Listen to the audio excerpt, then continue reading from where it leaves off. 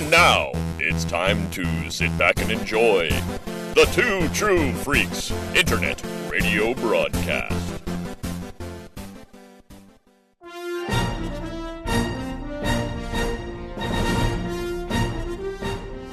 Disney won't stop. Hope Molinax and Chris Honeywell have finished Clone Wars twice and Rebels once. Now they move on to Resistance and beyond. I'm Gene, the MC Machine, and this is J Guys and Jedi. Hi everyone, welcome to a brand new episode of J Guys and Jedi, a weekly podcast covering every episode of Star Wars Resistance. In this episode, when Niku adopts a strange sea creature as a pet, he gets way more than he bargained for. There will be Kaz is flirting with a lesbian. That bitch makes an appearance, and we are in pure rapture and joy and delight because Niku and Bebo are precious. We're talking about Bebo this week. Hi, I'm Hope Molinax, and as always, I'm joined by my lovely co-host, Chris Honeywell. How you doing, Chris? Hey, welcome back. Welcome back! But we are not alone this week. We are joined by two of my absolute favorite people in the entire world. Like, I know I'm like, oh, it's the opening of the show, blah, blah, but like, honestly, like, two of my favorite people in the entire world. They are the host of Friends of the Force podcast and are on a journey to interview every cast member of Star Wars Resistance. I am so happy to welcome Brad and Sarah. Hi. Hello. Hi. How is it going? Doing good. And you guys have actually interviewed both the voice of Niku and the voice of Bebo. It's true, yes. Because our Star Wars Resistance show is called Bebo's Book Report. So we were like, how funny would it be if we interviewed both Bebo and Niku? That'd be a pretty good book report, in my opinion. And it turned out we got an A+. I gave ourselves an A+, but it was. I mean, I also gave us an A+. So overall, we won. We got the grade. Great work on our behalf. I never did good on book reports, to be fair. So it was an improvement. I did. So I had to really, keep up the level of work and ethic, and I did. So. So how many people from Resistance have you guys interviewed? We have interviewed 8 cast members, plus writer Stephanie Folsom, who wrote the Hightower episode, which I know, Hope, you're a huge fan Secrets of. and Holograms. Yeah, the Hightower is actually definitely one of my favorite episodes. Chris was like, Hope, we need to wrap up this episode. I'm like, but the social commentary. Which it's a great 2 hours article. long. Yeah, that's a great article that you wrote, which is over on our website. So that was like when me and Sarah were editing it, we were like, oh my god, this is amazing. Thank you. Do you guys have a great writer? Oh, go ahead. Do you guys have a voice actor that's like your great white whale that you're like, that either is just reclusive and not going to talk to anybody, or that you haven't been able to chase down yet, or like?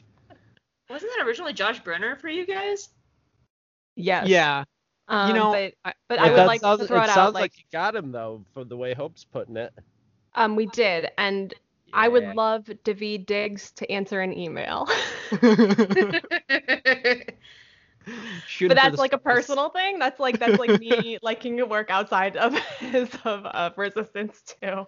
I would say like maybe instead of David Diggs, who I feel like is a very unlikely whale that we're hunting currently, we would really love to talk to Jason Hightower, who is the voice of Emmanuel Doza. But he is so hard to get in touch with. Like, he has no information out there.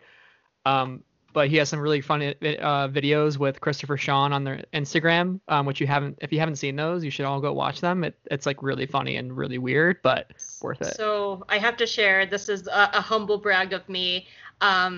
So as you guys know, I have my own Etsy store and stuff, and I've been having this DuckTales shirt. And Bobby Moynihan, I bought one of my shirts. Oh my god, that's so awesome. I love that for you. You deserve it. Thank you. I was like Robert Moynihan, and I was like, oh, wait. He left a little 5-star review on my store. So if you look at the Robert Moynihan spot at me. See, there you go. You be like, you promote your store and be like, Bobby Moynihan gave it 5 stars. If Bobby Moynihan gave 5 stars, so can you buy a shirt. I don't want be that person because like Danny Pudi owns my shirt too, so all I'm missing is Ben Schwartz of the triplets. But like, I don't want to be that person. Be like I don't know. Whatever. That's fair. That's fair. I can't blame you for that. I'd probably be the same way. Well, if someone has never listened to Friends of the Force before, what is it?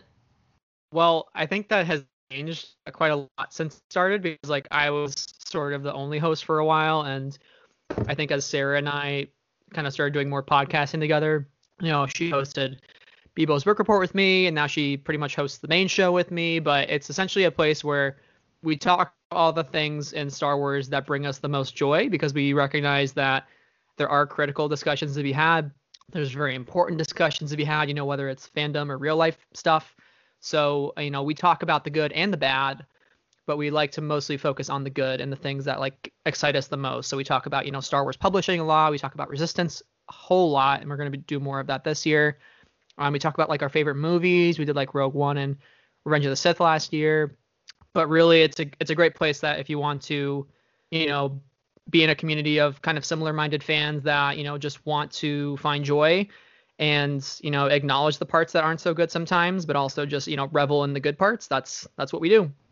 Sarah, I don't know if you want to add anything to that, but I enjoy podcasting with you. It's fun.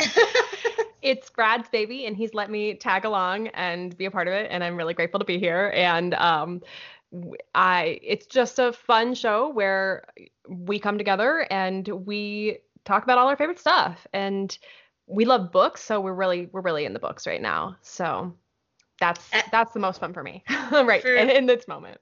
For our listeners, because I know Chris doesn't go into the books as much, and I talk on them here and there. If you want really good coverage of the Star Wars books that are happening right now, listen to Brad and Sarah's show, to be perfectly honest.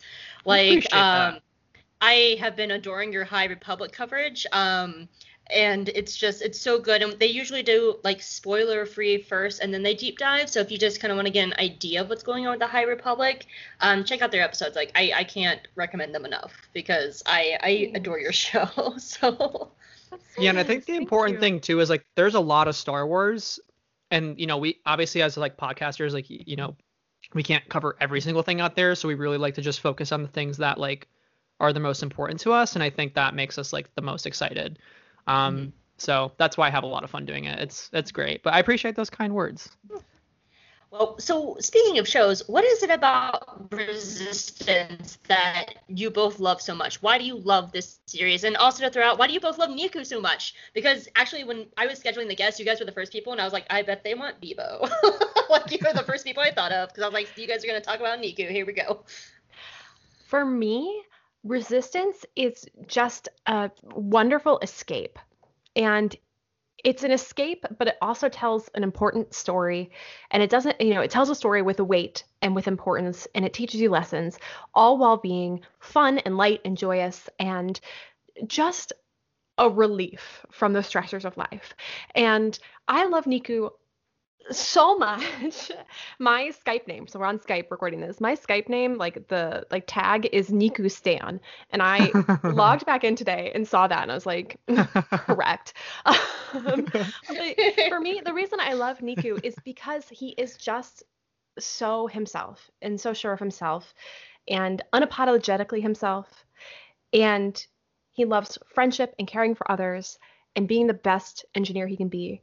And I strive to have his honesty and his caring, and that's what I love about him. He makes me smile. He always has a positive attitude. What about you, Brad?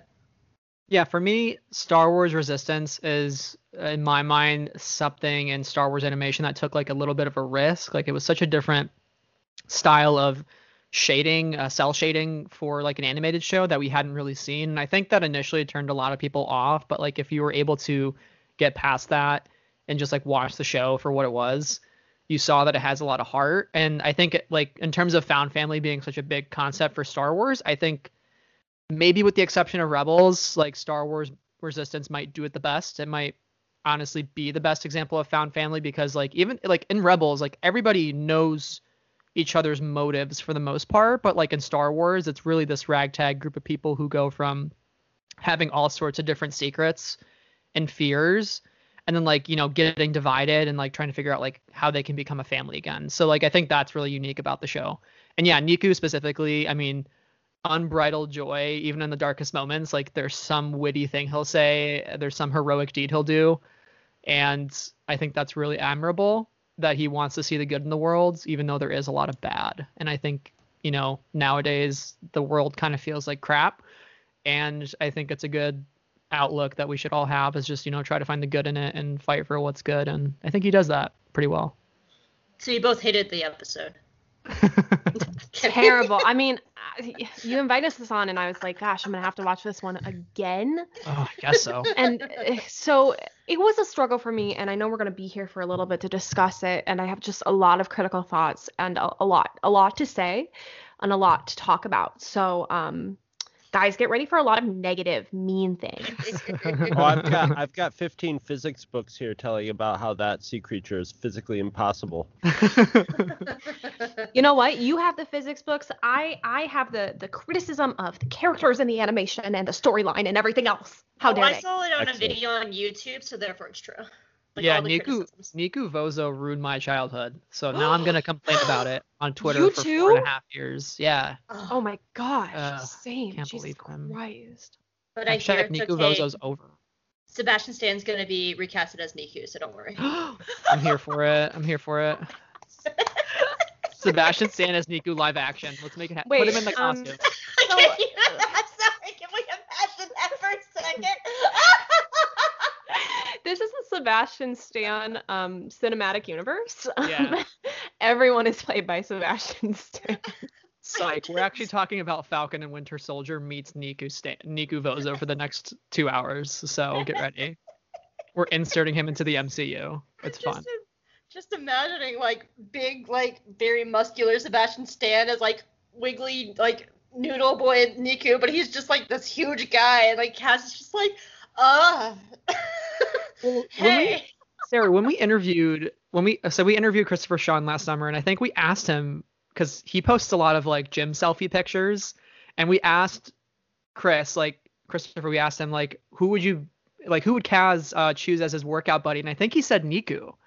Didn't he say Niku? Like, so that would like make sense. I don't recall, but it's truly possible.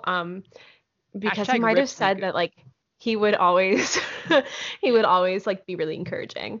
Yeah. Oh yes. Okay. Yeah. Niku Vozo. I mean, I could be making that up, but I think that's what he said. So we're on to something here. Is my point. So that's why you guys have to go check out their interview over at Friends of the Forest podcast with Christopher Sean. So it's actually a very Thanks for the great plug. interview. It's actually an it's all awesome connected. interview. Yeah. Well, is everyone ready to get to the episode? Oh yeah. I'm Chris, you ready. You know I'm ready. Bebo is the 12th episode of Star Wars Resistance, and it aired on January 13th, 2019.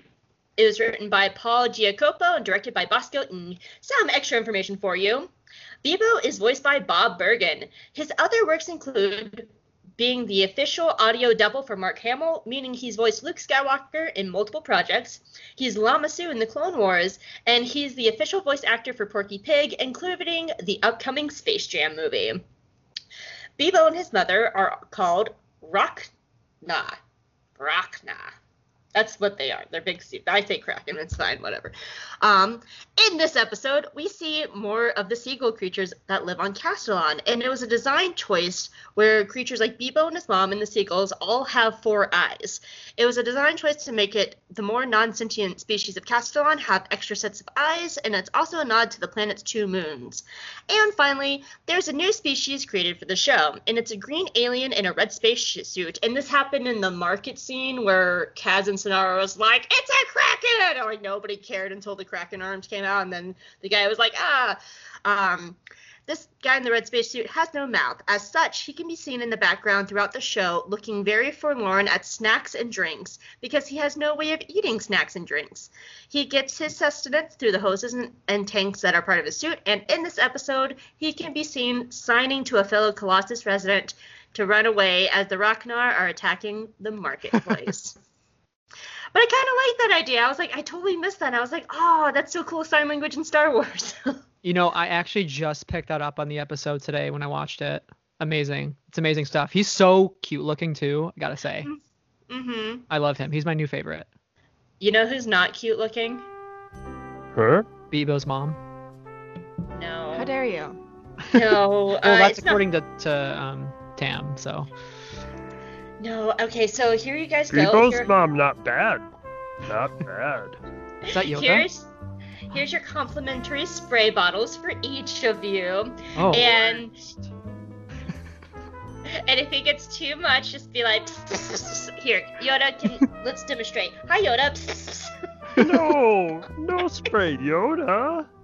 Oh. Well, behave. We have guests here, so no talking about like moist Nice, Yoda. fleshlights or anything. Or No, Yoda fleshlights, no. Yoda. Okay. Giving Yoda, up didn't you- Yoda has on the fleshlight. Yoda, no more flesh. You've learned a thing or two from the Drengir when you were in the High Republic, so no more. No more meat. Nothing else. That's really inappropriate. Anything High Republic.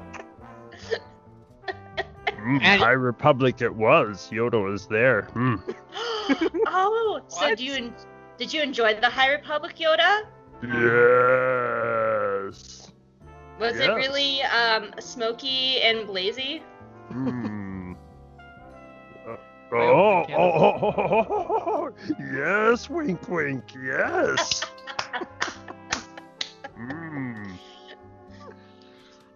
I actually kind of like that better than my question that I wrote. So, Yoda, other than your battle ostrich, which we know that you have a battle ostrich in the Tartakovsky Clone Wars, have you ever had any cute, Mighty disgusting... He was a mighty fighter. Long live that battle ostrich that you Yes. had. Delicious. Also, shout out to Tartakovsky's Clone Wars coming to Disney Plus. Yes. Yes. So we can all see Yoda's battle ostrich again. Have you ever had any cute little disgusting pets like Bebo, Yoda? Oh, any- yes. Always.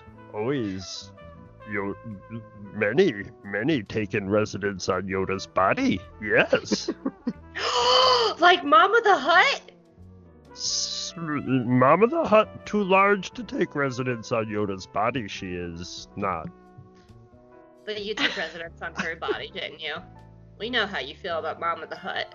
Yoda may have visited for a while, like bed and breakfast, yes. But are your little pets like cute and moist and Moist. Always moist, yes. Cute? Well, it's a matter of opinion, yes. Well, Valid. how moist was moist? Moist. The moistest. Moist little creatures that live on It's like Yoda's really body. moist. Overly moist. Very moist. Moist. I don't like the word moist. It's I know, coarse and that's rough. why. It gets everywhere. Anyway, so this is a podcast on the word moist. Many people like to say moist, yes. Moist. Bebo's moist, or is he like Oh. Damp. damp? Yeah. Clammy, No, like a maybe? little slimy. Maybe, Yeah. maybe clammy. That's my question, Maybe. yeah, for I Yoda. feel like you could play like shuffleboard or curling with Bebo, and he would just go sliding across the ice. Warm-blooded or It's cold-blooded? canon. He could squeeze through small spaces. Get to where you need to get him. He's useful. Sounds like Yoda. Well, Yoda, I'm very proud of you for behaving for our guests and not disgustingly being gross. So I will not Don't want spray to see you. Yoda's pets then, huh? Oh, No. okay. No, where Oh. are the pets? Are they on you now? By the tattoo they are. I want to see. Okay. We don't need to see your tattoo, Yoda. Please go. Okay. Thank you. You're so lovely. Go on. Go feed your pets. Bye. Hi, Yoda. Bye, Yoda. It's nice seeing you. See you next time. You know what? That's what happens when you're in the High Republic for too long. You just kind of Yeah. lose it. Yeah. It'll do Oh, some bye. stuff. Yeah, that's for sure. Do you two want to hear something really disgusting? Mm. I mean, I'm here now, so I guess I'm in. Chris, very slowly in Yoda's voice, say moist, very long and slow and gross. Moist. Yeah, there's a few of those too. No, I'm asking you to do it now. Oh, you mean like moist?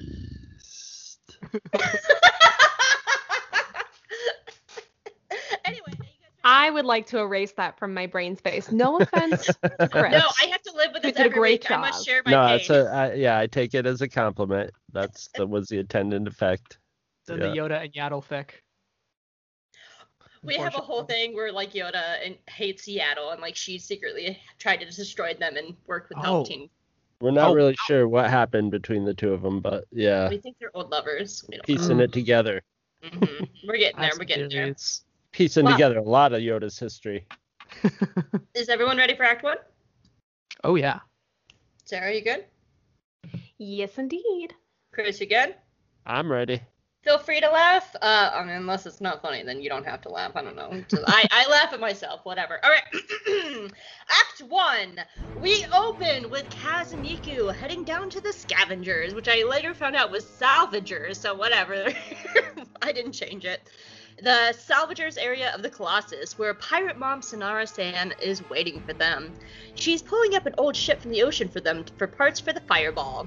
And Kaz, always trying to impress Sonara, is all like, well, you see here, my big military brain knows for a fact that this is the blah blah ship from the Clone Wars, and I'm hot and I'm smart.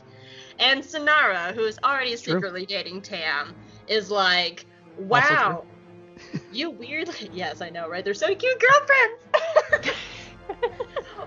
Wow. Where I lost my spot. Oh, Sonara is like, wow, you weirdly know a lot of detailed military history for a person who isn't supposed to know anything about that, and you're not suspicious at all. And Kaz pulls out a tub going, I brought you food, love me. But before Sonara can shut him down again, they hear the smallest, saddest little sound calling out to them. It's pure, it's innocent, it's wholesome. It's Bebo. And Bebo crawls out of the wreckage, and both Kaz and Sonara are rude. They are rude to the small little creature, saying mean things like it smells bad. But Niku, who is the best boy, sees the creature and loves it immediately. And he names it Bebo and decides that they will love each other and be best friends forever, to the horror of Kaz and Sonara. Later on the day, Bebo's running amok in Team Fireball's home as they're trying to work, and Best Boy Niku is trying to keep his new friend under control. But Bebo is a baby, and he wants to eat everything, and he's a growing boy, and he wants to only eat things that are horrible for the environment, like ship parts and fuel. So great on fighting climate change on Castellon. Horrible for everyone trying to run a mechanic's place. Bebo is trying to get into everything, and he even tries to kill Bucket, but Niku loves him so much and says that they put up with Kaz's early 20s tendency to put on far too much Axe body spray, so they can suck it up for Bebo. That is until Yeager comes in and sees the little guy and goes, no, I have a very strict no pet rule. And Bebo's like, well, you got to keep Kaz! Sorry. But Bebo makes Niku so very happy, so Yeager decides to give him one chance because even Yeager can't deny Niku's precious face. During all of this, the part for Team Fireball and Kaz got for the... What did I write? The part for the Fireball that Tam and Kaz got for the Fireball. What the fuck did I write? So Kaz is like, I'm gonna go try my luck again with Sonara and talk to her and tell her she's pretty and she smells nice, and I mean not horrible like my Axe body spray. And he runs out of there. And Tam is like, that boy's gonna go flirt with a lesbian. My lesbian, we're dating now. Down at the Salvager's place, which is about this time where I realized it was the Salvager's place, Pirate Face Kragan calls Sonara and he's like, girl, those pilots that brought you in there, they're resistance spies. And Sonara's like, the name of the show! Of course they're resistance spies! I should have known something was weird about the main character, but I need more proof. And because he's the main character, Kaz shows up at that exact moment, so Sonara hangs up on Kragan, and Kragan's like, bitch hung up on me. And it's all like, hey Kaz! Hi! Welcome! Glad you came down here. It's wonderful to see you again. I love that body spray you have on today. You want to hang out with me with no suspicious reasons at all? And Kaz looks her dead in the eye and goes, yes! Yes, I do! and they head out on a little skiff thing to the ocean. Meanwhile, Bebo continues to cause adorable mayhem all over Yeager's garage. Don't take that out of context. And Yeager just... Sorry, I made myself He's laugh. pretty slimy. He is pretty slimy. And And smelly. But he's cute, so he has that going for him. And so, what? Oh, I thought I heard a cat. Hi, there is No, a cat. that was actually Bebo in your apartment. Hi. Can Or you your give me home. 1 second? Can you give me a second to finish this act, and then I will let you outside? When did you even get in here? I didn't even know you were in here. Here, I have a cat now. Where are we? You can lick my arm while I finish. Meanwhile, Bebo's causing mayhem, and Yeager's just about had it in like the 15 minutes that Niku owned his pet. So he tells Niku to get rid of Bebo, and Niku is like, ah! Yeager, sir, I have worked my little green horns off every day here, and I put up with Kaz for you, and I don't complain. In fact, I'm a delight. I have never asked anything of you, so if I must rid you of Bebo, then I would rid you of myself as well. And everyone is shocked. And at that moment, Bebo dramatically flings himself out of Niku's arms and runs, and Niku's like, my Bebo! And hurries after him in a swell of protective love. Tam starts to follow, but Yeager stops her. I cannot see you around your head, child. Furry child. But Tam is having none of this. She points right to Yeager and says, it's Niku. He is truly the best of us, and I will put up with Kaz's bullshit for the last 11 episodes, and I'm going to help Niku, and I advise that you should too. And she runs out. During all this, Kaz and Sonara are out in the open seas, and Sonara puts on her most charming face and starts asking about the pilots who rescued her a few episodes ago. She points out that she can tell that Kaz is a person who loves to keep secrets. And Kaz tries not to panic, which fails, and he's like, nope, no secrets here. I'm an open book. Lots of openness happening right here. What's a spy? But suddenly, something big bumped the boat, and the sea creatures, there's a big old sea creature heading for the Colossus. What did you guys think of Act 1? But I'm going to unplug my headphones so I can take this fuzzy child, out the door. Give me a second. The child. Go ahead and start talking about Act 1. Bye, folks. Well, I Goodbye, cat. particularly love Act 1, especially the end there when Kaz and Sonara are on the boat together, and Kaz is like, I have a secret, and it's I have no secrets, and I'm like, that's a weird way of saying that. That only people who have secrets say stuff like that. Kaz, I don't know how Kaz didn't get called out sooner. Like, he is so sus. Our theory is he's so bumbling that they're just like, yeah, he couldn't possibly, if he's a spy, he'd be so bad. There's just no way he could, they don't even think of him as a spy because they just think of him as sort of this bumbling greenhorn. Yeah. Except for the ones who are getting to know him. The one like Sonara is definitely, several layers beyond him in human interaction. Yeah, I feel like my thing with Sonara is that I actually like headcanon age her up like 5 years over Kaz and the crew. And I don't know what their actual ages are, but I see them just as quite a bit older. Like late 20s, 30s, probably. Well, probably like mid to late 20s. Sonara over Kaz and crew who are a bit younger. But I think Kaz is early 20s because Tora's 16, and so there was some discussion when like people were shipping Tora and Kaz together, like she's underage. Oh. Huh. I didn't think of that. He might be 19. Kaz age. I think I just make them all up in my brain. Sonara's gonna seem older because she's been a pirate and she's just exactly had to. Also, it's her hairline. Yeah, it's her hairline and her face shape. They're just older than Kaz. That's just how it works. Her hairline says, I'm older than Kaz. But I think for this first act, I derailed myself here. This first act, I have eyes for one character. Like, I care about one character on this show. I care about them all. But the real character that I care about is Niku. And so that moment right at the beginning when we get that, it is joy, it is purest rapture, is the best thing. And we also get a little bit of Niku saying, I like food, which is just a great moment any time of day. And so I think this is a fun first act, and it's interesting to see how everybody initially reacts to Bebo, which is not great, pretty bad. I see that you also noted he kisses back. Oh, he kisses back. And he's like, yeah. That moment, I just imagine Josh Brenner in the booth, like doing this scene and then responding to himself as the character with that. It's great stuff. Iconic every time. I love when Yeager like threatens him to give up Bebo, and he's like, he can have my bunk, my rations, my weekly payment. I'm like, what is Bebo gonna do with your weekly payment? He's gonna go to the gambling parts of the. He's gonna get Anz plays a few bets. I'll be like, oh my hey, god.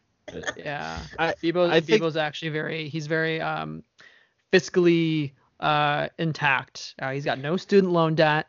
He lives there rent free. He's got the life, honestly. I need that Bebo life. That's what we all. But his problem is his gambling problem, which would have been covered in season 3. Is Bebo has an entire gambling problem act.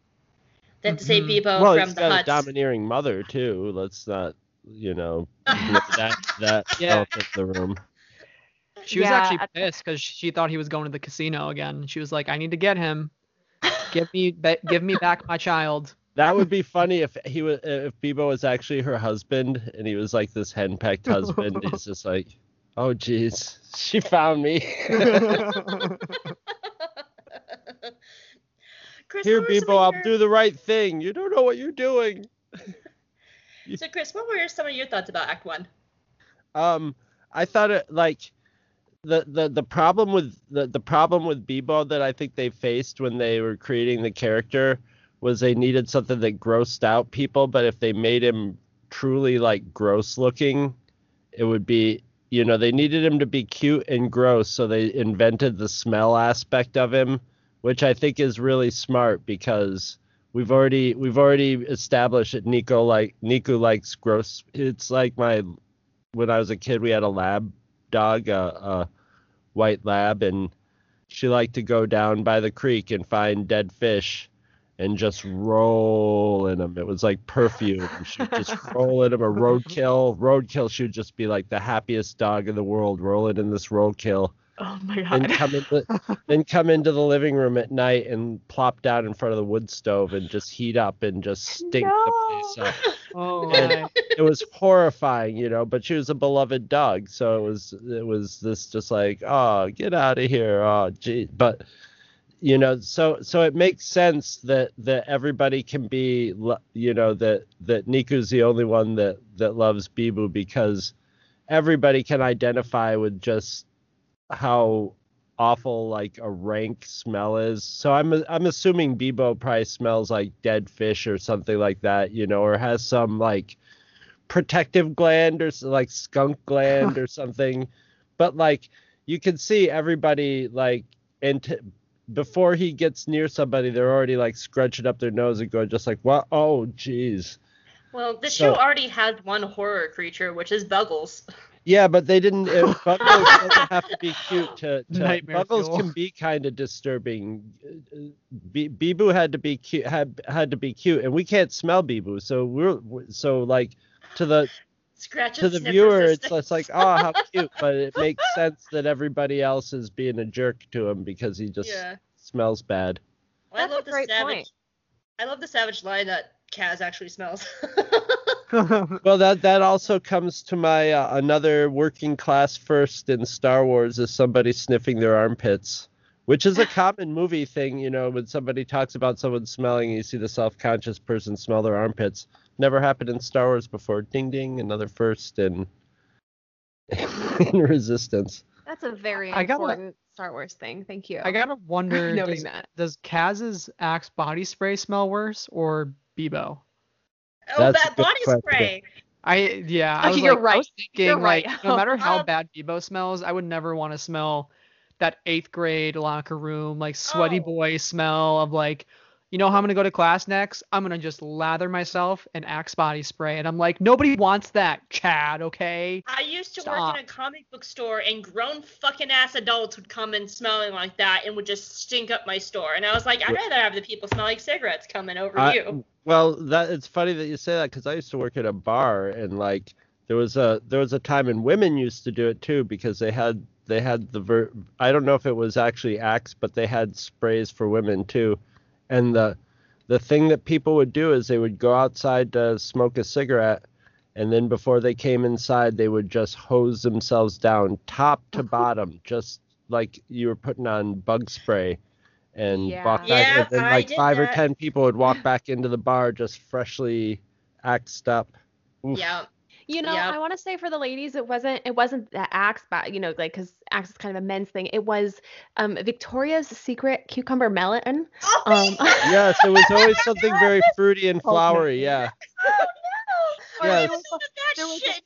There was a whole line in the early to mid 2000s. It was like cucumber melon. Oh gosh, I had a whole thing of these things. Like there were a little sample pack.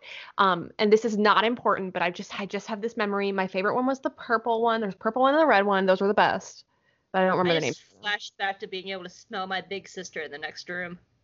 Like that repressed memory just like unearthed itself, and it's my brain. Smells are one of the strongest memory triggers. Mm-hmm. I don't doubt it, yeah. So one moment that I really wanted to talk about a little bit was the moment where Niku stands up to Yeager. Because Niku has proven in the last 11 episodes that he's an incredibly hard worker. We know that he cares for other people. He paid for Kel and Ayla. He's been paying for Kaz. He never complains. He puts up with a lot.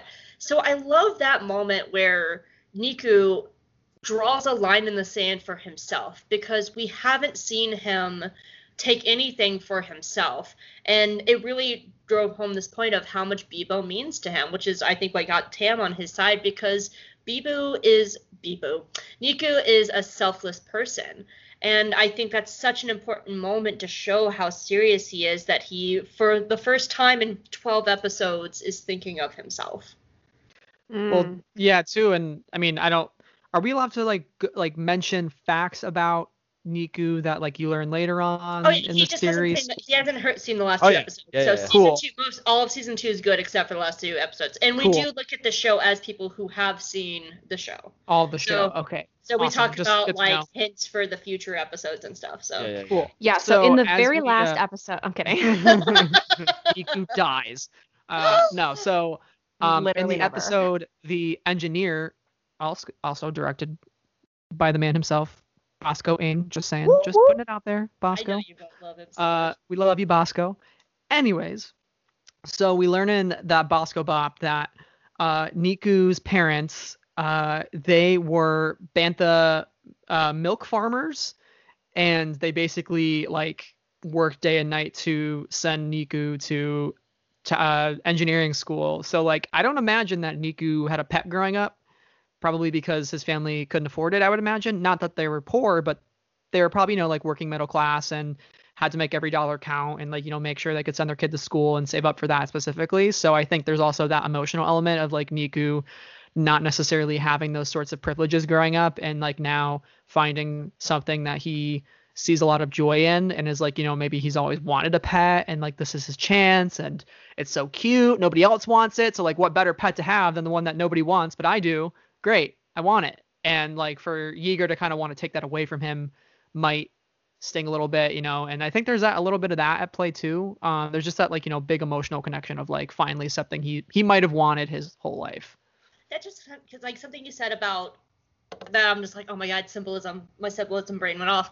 Where you were talking about like Bebo being a pet that nobody wants. Isn't that Team Fireball? Kaz is getting away from this life that he doesn't want. Tam is trying to get this life out of this life she doesn't want. She wants to be a pilot. She wants to be something more.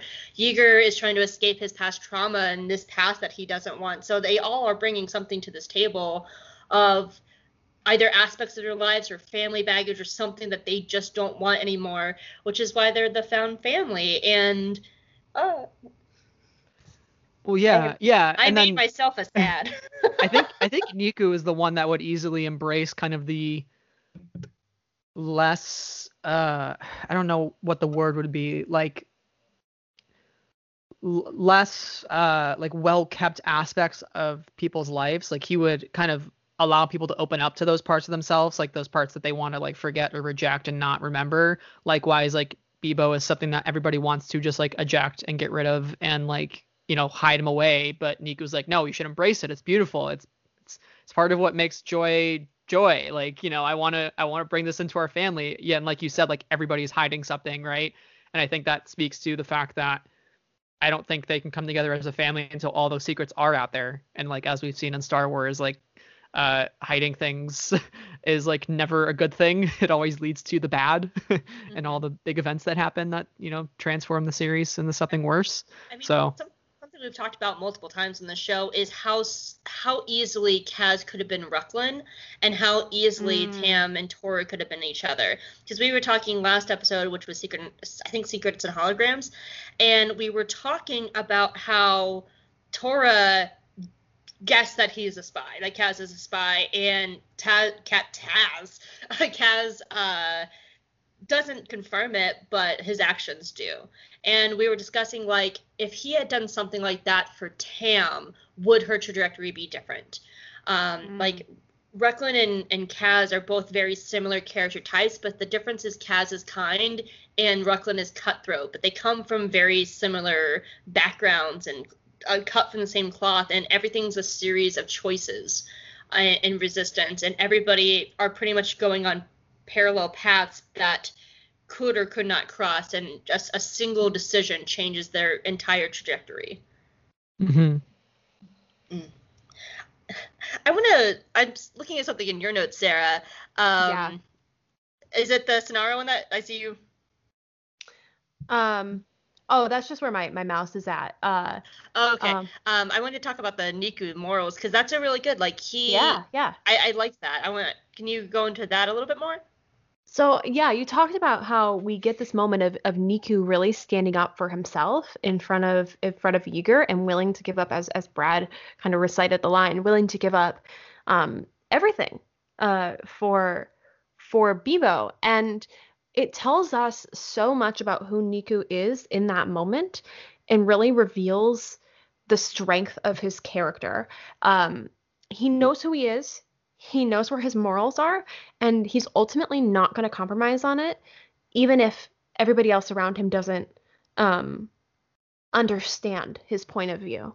And I think the beauty of this episode and the beauty of this moment is that he is going to follow his path, and everyone around him, you know, works to understand. Tam is along for the ride, like, once he kind of loses Bebo, right, and she is comforting him. But not everybody comes around right away. But the strength of his character in that moment is the seed that gets planted to allow people to see who he truly is and the strength of his character. And I love somebody who's going to stick to exactly who they are and not compromise about it, and not apologize for who they are, and is going to say that I belong here. This is my space, and these are my morals. And so, like, Niku in that moment, I love it. I desire to be the self-confident king that he is in that moment. You know, I want to take up that space and advocate for the things that are important to me in the same way that he does in that moment. I think that moment too, like early on in the show, Hope and I had a few discussions about like whether Niku, you know, he's sort of like and we're doing Gravity Falls too, and there's a character named Seuss in that who's sort of on a similar vein, sort of like he's more of a Zen master, but he's sort of just a pure character, you know, just a you know, good. And whether Niku we were like, I was like, how, you know, he seems a bit naive to be somebody who's working in a condition that's, you know, with lots of sketchiness going on and stuff. But in this episode, you actually see that he's self-aware that, you know, he's probably taken as goofy or overly optimistic or naive, but he's aware of it. Like, and it was when he just looked at Yeager and was like, hey, look, I don't ask anything of you, you know? And Mhm. he realizes, you know, I'm sure Jaeger probably thought to himself a few times, you know, I got a really good deal with this Niku guy because he puts, you know, 150% into it and just doesn't, you know, doesn't make any noise about anything and is just generally cheerful about everything. And now Jaeger knows, Niku knows that Jaeger's got a good deal with him too. So, and which is kind of a selfish thing for Niku to do. I think under Niku's set of values, like I don't think of it as a useful thing to do or a selfish thing to do. I think of it as, you know, He's aware of his standing worth. up for your worth, you know. Yeah, he's aware exactly. of his worth. Exactly. yeah. But I think in his you know ethic, you know, you don't really do that unless you're in an extreme, you know, position like that where somebody's gonna take your favorite cat, because I know that's what I would do. Yeah. Sort of thing. I can't say anything. I threw my cat out the door. So. Well, I that's think- not the same as someone coming to take your cat. Oh, you if know. someone tried to take one of my cats, I'd stab them. Yeah, they're my dead. puppies. They're I'd dead stab 'em. people. I would So not I I believe think that there's like a valuable conversation about the space that Niku takes up, like within his role on the Colossus, and translating that into real lives. Like there are some people in this world that are essentially educated to not take up space in the way that they're socialized, in the way that you know, you're taught in school, the way that you're told things. You know, you're kind of educated to not take up space. And I think Niku is kind of like that in saying that, you know, like I never ask you for anything. I'm here, I do my work. I'm here 150%, 100% of the time. And I think in that moment he demands the space that he deserves. And I think that's a really valuable lesson for everybody, because there are times when, yes, maybe we don't want to take up space 100% of the time. Maybe we're in a situation where it's not always the best choice to take up all the room that we deserve to take up or whatever, for whatever reason. But he decides in that moment that it's worth demanding that. And I don't know. I value it. I appreciate it. I think it's good.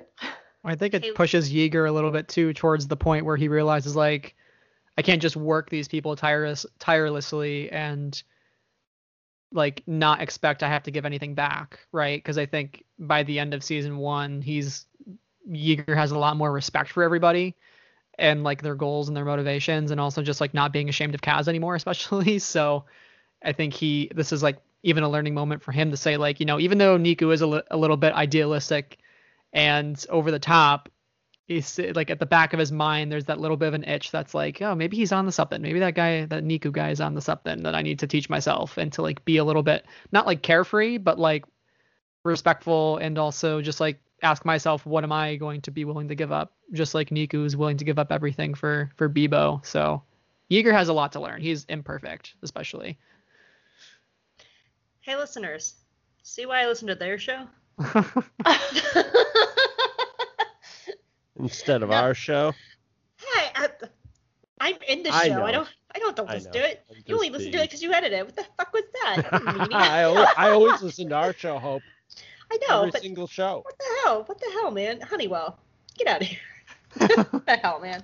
Call me out like that. I edit our other show. How dare you? Edit me out of that other show. Maybe just- I will. It'll It's gonna be called Hope playing Yoda, and then Yoda talking to Hope, and then Hope talking to Hope Yoda. We actually talked about doing a drama podcast about basically how Hope's whole podcasting career is all in her head. And, you know, in the last episode, you see like her parents look in the room and Hope she's Vision. like doing Yoda and she's talking to Chris and they look over and the laptop's unplugged and it's off, you know. Oh, I forgot about that. We talked about making like a horror drama where my co-podcaster is someone like I killed or something. Like we did there a was whole some thing sort about of serial killer thing going on in there. Shutter 'cause that's Island. gotta, it. yeah, basically, Oh, yeah. yeah. Well, did anybody else have anything else for Act 1 before we move on? I just have one brief visual note that I thought was really cool that I noticed is when they went on the salvage scow and Kaz jumped onto it. It's ships do, like, you'll see any kind of hovering craft in Star Wars sort of do it, but this one did it even more so. It wobbled like a boat. He got in it like somebody getting into a boat, and I thought that was just a nice little design, visual design touch to add to it on the water planet, that like even the ships they have are kind of more boat-like. I thought that was neat. Yeah. I don't think I noted it anywhere in this episode, but this is hands down one of the prettiest episodes of Resistance. There's a lot of pretty Oh, stuff yeah. in this. Yes, for sure. yes. It Yeah. really, Especially towards the end, absolutely. Yeah. Like all of the aces flying and everything. It's great. And the water. Anything Chris- dealing with large spaces in this one was especially, panoramic and beautiful, and like anything with scale going on was looking really cool. And just Yeah. See, that's the thing, is the visual style of this won me over immediately. I was just like, oh yeah, this works wonderfully. So I've been like, even if I didn't enjoy the stories, I would enjoy this purely on a visual aspect. I think this episode is kind of where they up their game and really kind of show you the dynamic nature of this animation style and everything that's going on here, because when you see little Bebo and how colorful he is and just how he's really different from the landscape of the Colossus, and then of course we're going to talk about Bebo's mom a bit more later in this episode, but the way when you talk about scale, Chris, and the way that they're playing with color and light and in space in this episode is incredible. And if you didn't fall in love with Castellan before this, I don't know how you don't fall in love with Castellan and the nature during this episode. Oh, the Colossus is one of the best locations in all of Star Wars. Oh yeah. It's easily, it's just, it has so much, just the ship alone is a character of itself. Yeah. Did somebody call Caitlin Plesher? We gotta get her in this. We gotta get her in right now. Enter the chat. She suddenly kicks him in the back of your door. She's like, what are you guys talking about, the Colossus? Listen, I do not. Okay, I'm gonna go on a mini rant here, but I love rants. Lucasfilm hasn't done much in the way of any Star Wars Resistance merchandise, and it's a really big shame, because there's a lot of really cool merch that would be possible. Okay, Funko Pops. I'm a huge Funko Pop idiot. I'm buying too many of those damn things, but I need my Niku one. But they need to make a Colossus pillow plush, like a full body length Colossus body pillow that you can just hug when you go to sleep. It's a lonely year, COVID. We're all by ourselves. Most of us are single. Get that A Colossus Lego would be amazing. That too. We Okay, got to the build Colossus Legos in our Lego- free time. I need the Colossus fathead for my wall. I would Oh. add some of those Colossus. I'm jumping ahead here, but when it emerges from the water and it becomes this beautiful ship, I would put that on my wall. I just repainted my room, listeners. And I would create a whole landscape around it. Clouds, water. I would paint a whole wall. It'd be a focal wall. But that I need the Colossus. I want a Bebo plushie. I would and the cross sections too. Those cross section books. Yes. Give me a 10-foot spread that you open up across your entire room. The Colossus would be one of the best cross sections ever, because it has so many different elements, and I love those diorama sort of things anyway. Or even one of the books where a we need that. $200 Toshin book, but it's just Colossus glamour shots. I want my secret love of Star Wars that I would love to just have a book of is concept art. And I love every episode looking at the concept art. And I was looking at the concept art for Bebo's mother, and it's this gorgeous underwater painting of her entire body. Well, and I'm like, I want this framed. Yeah. Yeah. We got an Art of Rebels book. We got an Art of the Clone Wars book. It's just, I just wish there was more Star Wars Resistance stuff. Give us an Art of Star Wars Resistance. People worked hard on that stuff, and there's a lot of great artists involved with the show. And again, such a unique shading. Yeah. Chris Chris edits every episode, and every episode he goes, there's no Resistance music, and it's theme. so good. Such a shame. Anyway. Yeah, and it's unique too. It has its own unique sound. You'd think they would at least like pop up albums. How much space on iTunes can it take up, Disney? Come on. Yeah. So, anyways, little mini rant over, but more Star Wars Resistance merch. I mean, please. There is some in the Shop Disney store though. Well, like the process of like sleeper hits these days has been sped up. You don't have to wait 20 years anymore for people to go like, oh wow, do you know, and I've been saying on the show, I'm waiting for, opening up my Facebook feed and somebody on one of the hot take comic websites posts something up that says 10 reasons why this neglected Star Wars cartoon is actually some of the best Star Wars you never saw, and then all of a sudden people are interested. Right. There's always a cycle of that, and when you see that stuff and you're like, this is really good, eventually somebody's going to figure it out somewhere down the line. And now that like Disney throws everything up on Disney Plus, the odds of people discovering it are so much higher. My thing that I just want to see is Resistance work back into the rest of the canon. Like, there's no reason that like Doza and Griff can't be in any of the comics during the rebellion. There's no reason we can't see Vanessa and Yeager fighting with Hera and Leia. Like, we know that they were there. Thank you. I want to see that. I want to see what was it? Like a young Hamato. Like, why can't we see young Hamato as a working senator? Like, I just want to see them get worked back in the canon, and there's no reason why they couldn't. It's such a shame too, because literally every single one of these characters has such a rich story. Mm-hmm. I've said it before, and I will continue to say it, but I would watch a spin-off show for every single one of these characters. Yeah.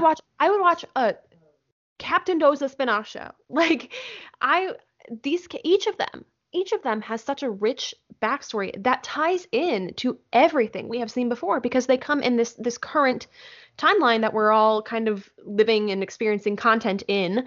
And people like Doza, we learn, we see his uniform in the closet. That was like last week's episode, so you're good. I know, but like but what I'm just saying is there's so much there. Mm-hmm. Anyway, I am 100% with you, Hope.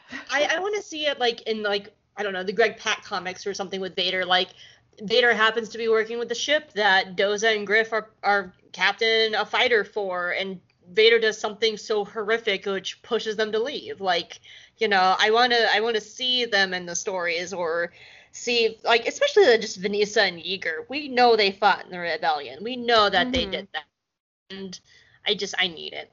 Anyway, Act 2, everybody. Anybody else have anything else for Act 1? Oh, I'm good. I'm ready. Right. Got all the rants out. I'm ready to go. Yeah, we're good. We're good. All right, let me take a little. I knocked it over. Hold on. All right, a little sippy sip of my water. And not the fizzy water, because then I'll burp horribly, and I'm not going to be too gross with guests here. It's vodka, folks. It's not vodka. Hope is a lightweight. Hope would not make it to the end of the show if it was this giant-ass thing of vodka. Yeah, I know. See our episode of Trust, where I drank while we did commentary for Trust, and I don't remember the last hour of that podcast. You were fogging out a little bit at the end, yeah. I don't remember the last hour of the podcast. That's a good thing, probably. I probably got screechy. Perhaps for the better. Yeah. Yep. I probably got screechy when Hope drinks. She gets a little like, ah! So, anyway, Act 2. So Tam hurries outside the main entryway of the Colossus and sees a distraught Niku. Poor Niku can't find his pet anywhere and starts to cry, which stops the entire world, because if Niku is sad, everyone is sad. But Niku points out that everyone wanted Beebo gone except for him. So Tam doubles down and says that she will help him find Beebo to make up for earlier. And even Yeager calls in going, hey, it's probably nothing. Certainly not a tiny, adorable monster. But I heard that there was a tiny little smelly problem down in engineering that I think you and Niku should, maybe want to look into. And Niku perks up and he heads out with Tam to check it out. And they get down to engineering, and Tam gets to meet not only the turtle folk, but also the kids from Tahar, because Kel and Ayla have Bebo. Niku is just elated to see his smallest friend. But Tam is far more concerned about the orphan children hanging out with a bunch of turtle people. And when Ayla says that Niku's happiness won't last long, because, she's Force sensitive, Tam says one of her most important lines of the entire series, which is, "Look, I have a huge problem with vagueness." So Ayla, that's a whole ass note I have. that's a whole podcast in itself. Yes, it is. So Ayla explains that, she's basically Force sensitive, and even if she doesn't know it, she can still sense that Bebo's mom, aka a big-ass ocean kraken, that Kaz and Sonara are currently running away from, is on their way for her kid.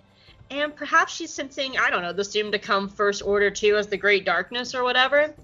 And it's right about that time that Bebo's mom shows up.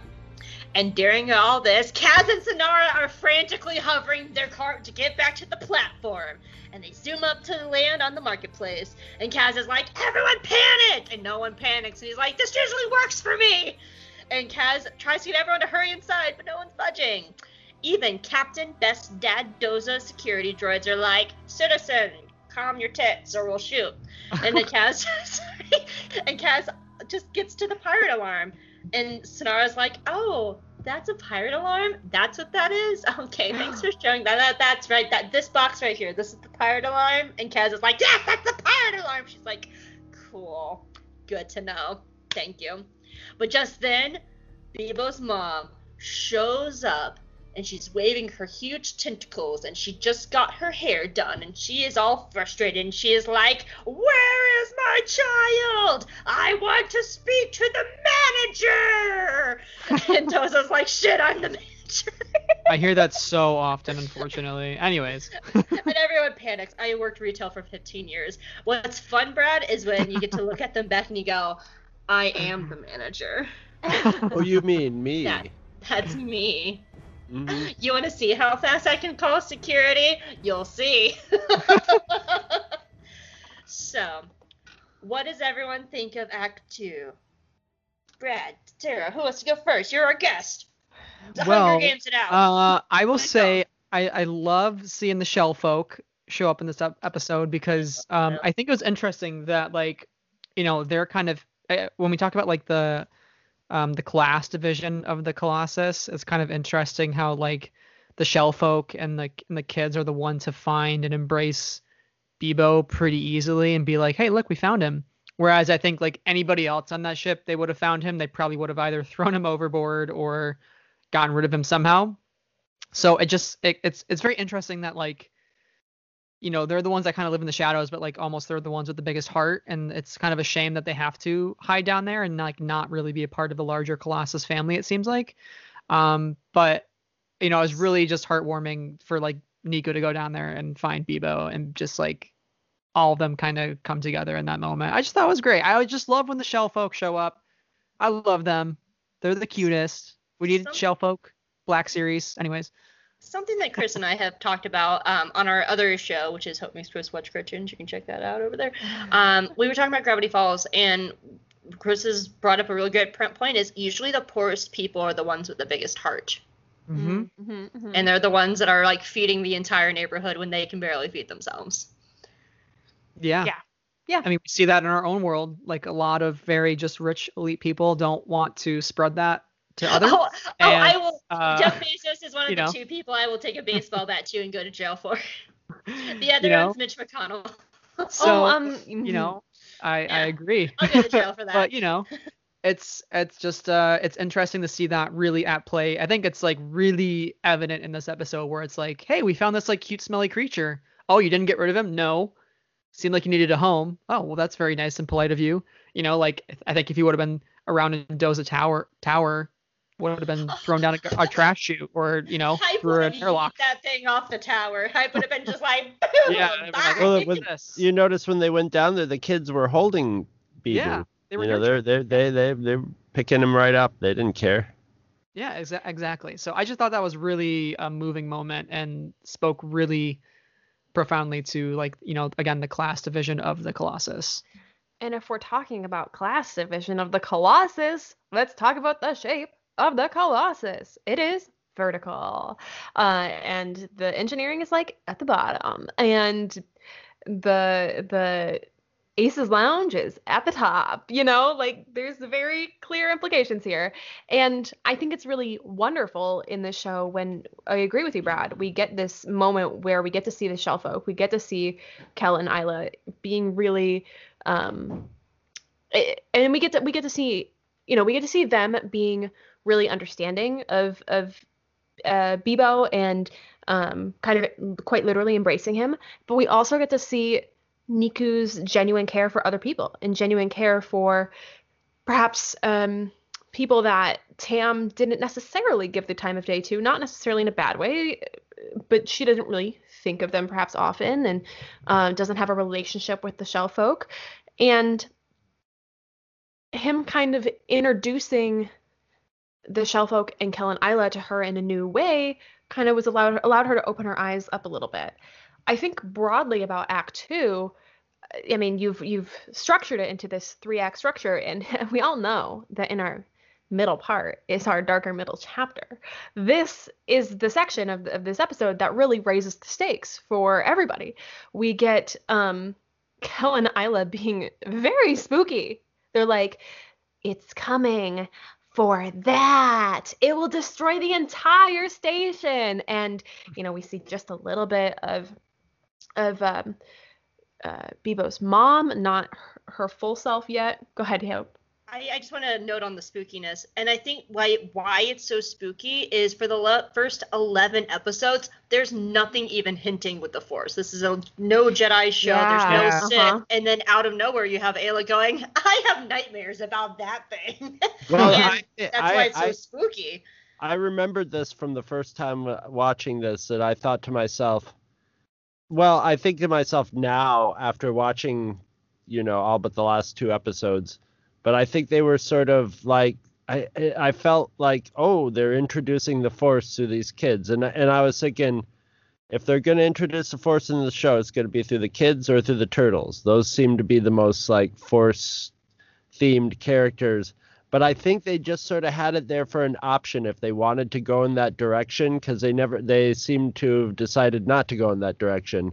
And that gives more credence to our conspiracy theory that this was really not supposed to be just 2 seasons, that there was plans to go further with it, because what I like about it is that it kind of picks up something that Rebels did so well with, and Clone Wars too, like with the Night Sisters and the Lasats, that not everybody in Star Wars that's Force sensitive have to be Jedi or Sith. Right. And especially knowing that the kids from Tahar are from the unknown regions. And as someone who reads the Thrawn books, like the Force works very differently in the unknown regions. The Force Awakens ended with a shot of a little kid that was just sort of like the pretty boy. No, that's Last yeah. Jedi, honey. That's Last Jedi. Oh, Last Jedi. You're right. Sorry. But I actually like that. So I don't think it's a thing where they just kind of dropped their story. I think it's just a thing of like, yeah, they're Force sensitive and they live their lives. Yeah, I think it was like, I think like it could have been. But I do agree. I think I feel like this show got canceled. Yeah, like, it got shortened up. Cancel culture's gone too far. Unbelievable. Well, people Taking talk too about much. People can't talk about cancel culture, and we get all political about it, and everybody divides up in it, but they don't realize it's the Nielsen's. It's the Nielsen company. Those Nielsen ratings, those are the ones who've been tearing us apart all these years. If it wasn't for the Nielsen's, none of our favorite shows would have ever gotten canceled.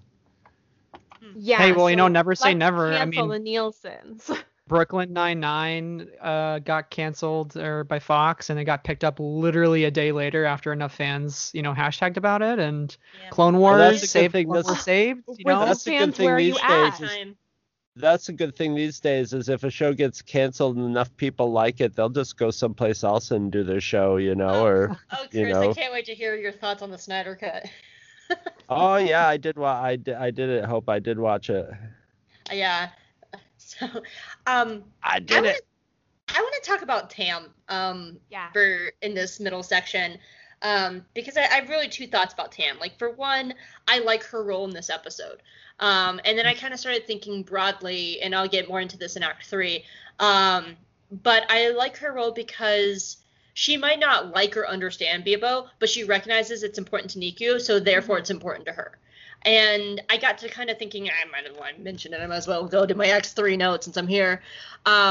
We don't get a lot of Niku-focused episodes. And something that's really interesting about Niku is he doesn't really have a character arc. He's kind of like Hera.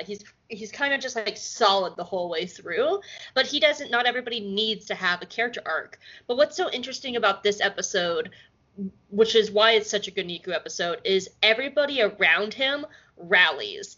Everyone wants to protect him, even if they don't even like Bebo. So like Kaz steps up, Yeager does, Tam does. Everybody rallies to protect Niku and Bebo, and that says more about Niku's character than anything else in this show. Mm-hmm.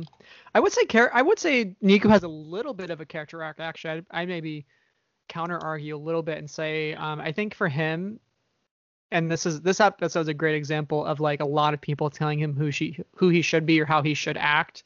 And I think throughout the series he has many moments of that where it's like, I want to be a pirate, or like I want to be, I want to build this B1 and like whatever, but I think over time he really learns to just like realize, I guess it's less growth and like more of a realization when it comes to his character arc. So yeah, like even though he does stay a little bit stagnant in terms of like his actions, there are some moments of heroics. I think overall, like the mentality that he has on the show changes really tremendously. And I think that's the result of, a lot of what happens and, Tam and all that stuff. So, yeah, I think, that's a really good point. I never thought about it like that.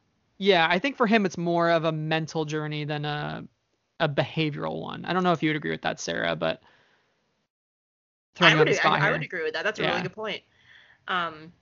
And then the other thing I wanted to say about Tam is we got to talk about that I have a problem with vagueness line, because that is the thesis statement of her character and why she goes to the First Order. Yeah.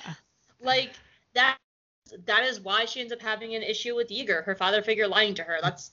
She is like, something's going on with Kaz and they're not telling me. And she flat out states it like, I have an issue with this, and that's why it hurts so much. And I think it's because, like, Tam is so open and so real, and she's a lot like Sonara. Like, she just gets right to the point. She's just a very forward person, and the fact that everyone's hiding for her, like, that is such an important line that's part of her character journey to the First Order. Mm-hmm.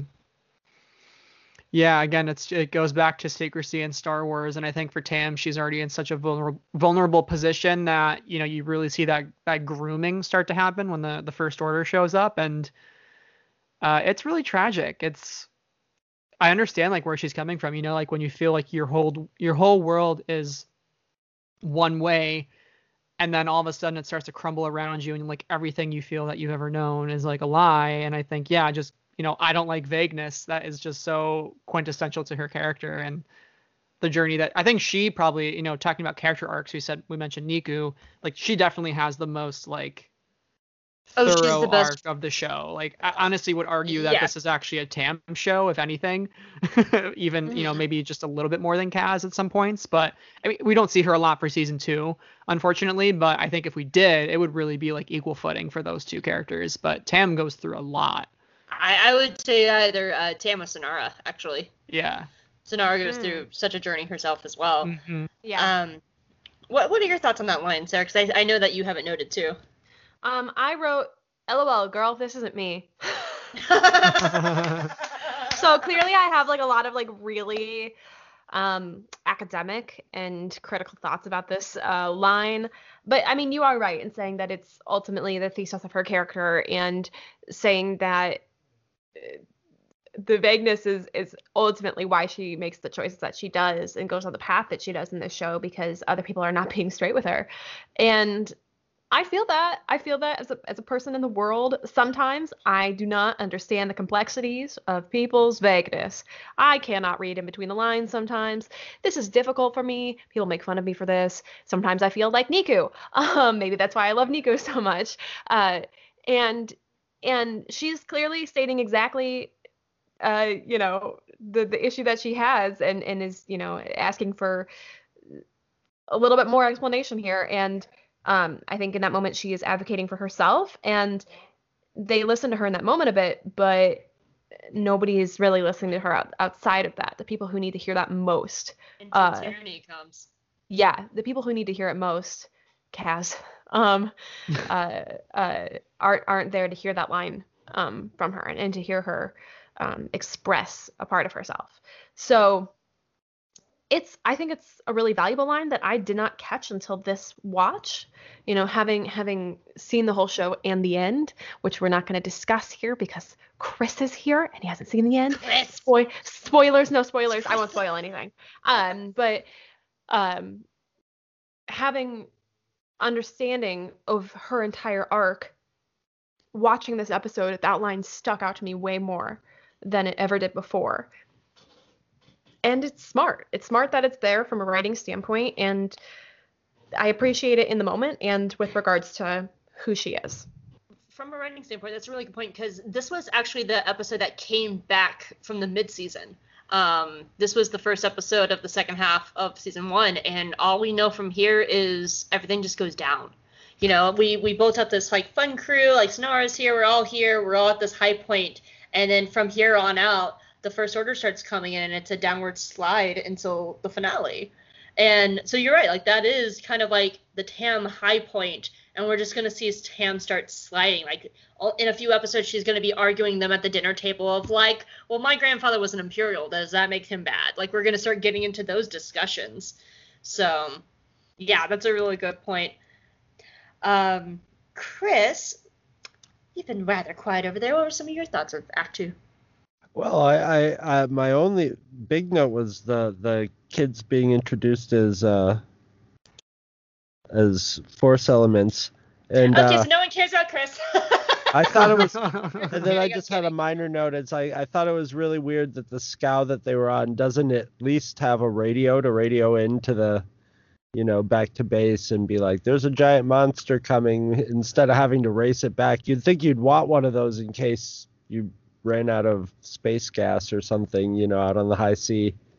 And but it made for a more exciting, set piece. So just a minor quibble, but that's all for me.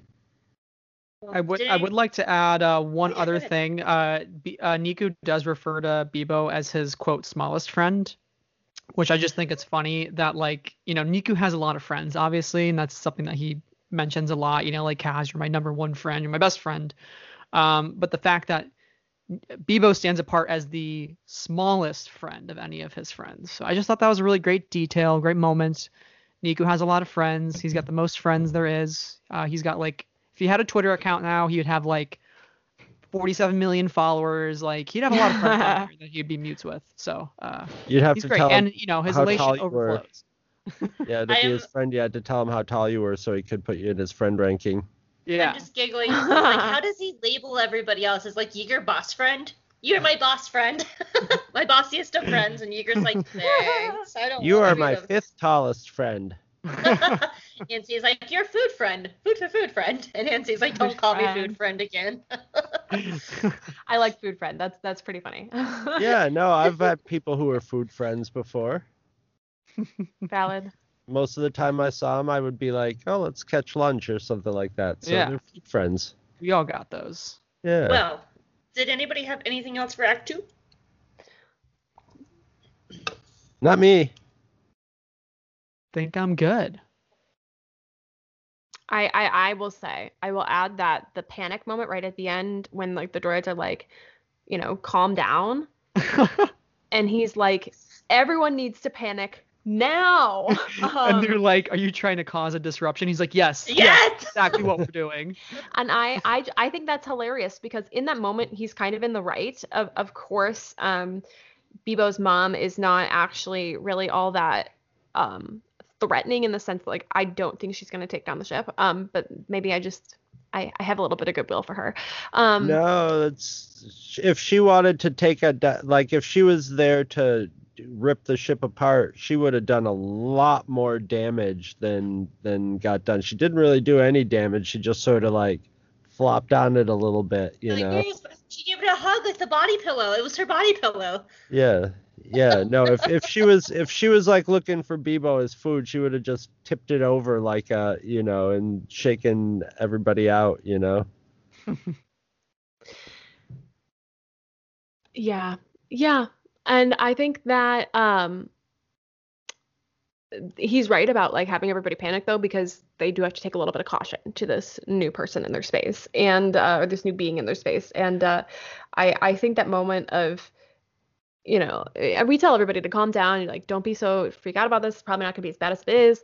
And you're like, sometimes you're like, okay, actually we do need to take a little bit of action in this moment, or else we don't know what the outcome will be. So I thought that was kind of great in that moment. I don't know. Sometimes people just need to freak out and be angry. Like, some people are just people who just need to vent and get it off their chest, and some people just need to be scared and get it out of there. And Sometimes- in this case, they had to sometimes panic you have to because there's a run big for your ass sea life. monster. Yeah, no, but basically it was sometimes run for your life is the proper you know, there's a scene in the movie The Host, the Korean giant monster movie, where the monster comes out of a canal into a park, and you can see the people who see the monster start running into the park and just going like, "Blah," you know, get out of the way, and people are just looking at them like, yeah, whatever, man. And then you see it just pass through the crowd as people see it. So sometimes run for your life is the proper. What I wonder is if those robots are like, because at the end they're like, yeah, we're placing you under arrest. They're robots. It's not like you can distract them and they'll forget it. Or they're going to show up and be like, you're still under arrest. You wanted to. It's in their And then- programming. And then Yeah. Tora has to go Chico. bust Kaz out of jail. Well, Brad, Sarah, you ready for Act 3? Oh yes. Yes. I'm ready for the act of the three. Let's wrap this stinky little Bebo up. I'm going to wrap the Bebo up. Put him in a nice little blanket. Swaddle him. Give him shampoo. You think it takes shampoo? How do you wash a Bebo? I thought you broke up for half a second, so I thought he said, like, wrap him up, let him have a small poo. No, a swaddle. All right, so Act 3. So everyone's panicking, right? Because Bebo's mom's like, where's my child? Oh, I meant to write in do whale noises. I will rip this place to pieces. Where's my Bebokins? You sound like Hey, Cedric Diggory's dad. Where's my boy? That's my My God. Bebo! I just had a sad. Like, Sorry. that moment still hurts where he's like, that's my son. Oh. The best acted scenes ever. All right. Ugh. Sorry. Continue. I interrupted. So this is not that kind of movie. Pour one And out, Kaz- Cedric. And Kaz hits the pirate alarm and warns everyone as Captain Best Dad Doza calls the Aces to launch. And all the Aces are rightfully worried because there's a big-ass kraken attacking their home. And Bebo's mom jams the market doors. And Snar's like, Kaz, get to your ship. I will fix the door. And Kaz tells Yeager to prep the fireball. And with a few wire changes, Snar gets the door closed and Kaz gets the fireball. And during all of this, Niku and Tam are sprinting back to the upper levels and see a Mama Bebo outside. Tam wrongfully assumes that it's hunting Bebo and it wants to eat it, and she warns Kaz about that. So then, all of Team Fireball rallies around Niku, and Yeager is like, fuck that monster, we're protecting Niku's friend. And then Hope cried a lot, and Kaz is like, we will save Bebo and stop that thing, and Hope cried more.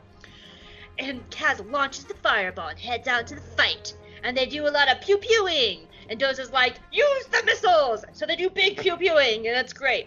But none of that's important. What's important is what's happening inside.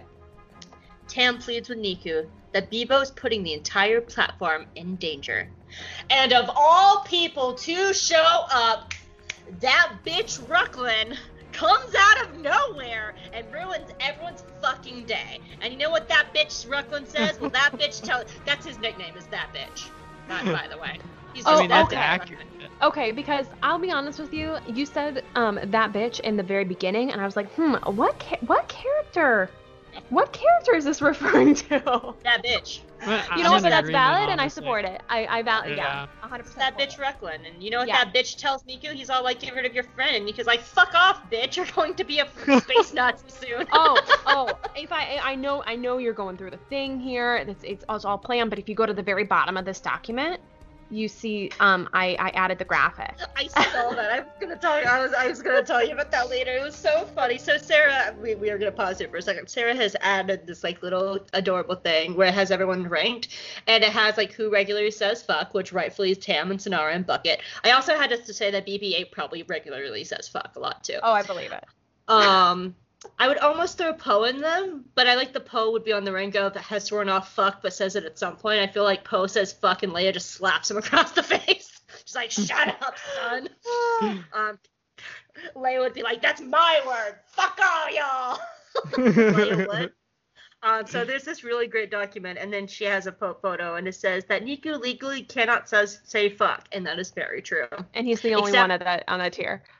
Except for at this point where he looks at that bitch and he's like, bitch, this is my boy. And Recklin's like, throw it away. And he's like, well, you're going to be a fucking space Nazi soon. So you know what? Fuck off that bitch, Recklin. You can't talk. You cannot talk. Yeah. And I just have to say credit to the person on Tumblr who made this. I did not make it. I just found it on Tumblr. The Niku Vozo tag was full of delight. There's a Star Wars Resistance Tumblr? No, there was just the Niku Vozo tag. Oh, yeah. I gotta get on that. Anyway, I don't know. It's 2021, but I guess I could explain tags on Tumblr to you.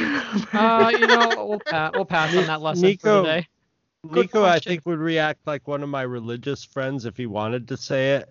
He would have to like shake and clench his fist and say, "You shut up and have a bad day, you fink." And that would be about as bad as you were going to get. He would be one of those people, he'd be like, oh, frick, sorry, everybody, for that harsh swear word. Sorry, frick. Okay, anyway, sorry about that derailment. No, you're fine. We do it all the time. Like, we'll have, like, full tangents in the middle of these, and, like, the music just keeps playing underneath. So I'm a simple man. I like pictures, so I appreciate it. So Niku looks at that bitch and he's like, frick off! Sorry for swearing, Tam. And Tam's like, it's okay, Niku. Fuck off, Recklin! So yeah, anyway, I lost my spot. Hold on, Obi's to re-find her spot again. Fucklin. Oh, Fucklin. Oh, I forgot we also named him Fucklin. I forgot about that. That bitch has so many uses. So many bad names. I love it. We should have been talking to each other about this when we were doing season 2, because we were like, ugh, Recklin showed up again every time he would show up. Every time he does something, I just go, bitch! That bitch! That bitch showed up again. I get it. Although, to be clear, we love Elijah Wood, so... Oh, yes. Elijah Nothing Wood. but appreciation. Yeah, he's great. To be honestly, my feelings about Recklin are the same way I feel about Tarkin. Like, I love to hate him. Like, he's a really good, well-crafted character, and he's a very interesting character. I find him a fascinating character, and I just love to hate him. The same way I just love to hate Farkin, but you can suck fucking it, Tarkin. Frodo. Yeah, suck it, Frodo. Fucking Farkin. Anyway, so everyone tells Recklin to fuck off. But Niku refuses to give up his most precious friend. And here's Big Mama. And she looks through her window and she sees Niku holding her Beebokins. And Niku realizes, actually pays attention to his friend and says, Beebo's not scared of her. And it dawns on him what the problem is. And he tells Kaz to call off the aces. And Hyde's like, you're crazy, dude, but whatever. Our pew-pewing's not working out here, so do your thing. Go get eaten, whatever. I'm high face on, guys. I'm gonna go get a drink. So then, in one of the most beautiful scenes ever in a Star Wars, Niku runs outside and comes to the ledge of the Colossus. And Mama Beebo beautifully raises up and blocks out the sun, and all the water's dripping down, and she's gorgeous. And Niku's this tiny little person on that dock, and it's beautiful, and we all cried. It's fine. And she holds out her tentacle, like How to Train Your Dragon, and Niku steps on it, and he very gingerly puts down Beebo, and Beebo's all like, are you gonna come with us? And Niku's like, I can't breathe underwater, and Beebo's like, but we're friends, and he's like, I love you, little friend, and now I'm going off my notes, it's fine. And Niku's like, I love you so much, and we're gonna see each other again. And then my friend June drew excellent fan art of Niku and Bebo meeting again, and I cried some. But it's okay. So he kisses Bebo, and he's like, "I love you, goodbye." And Bebo's like, "Bye, thanks for taking care of me."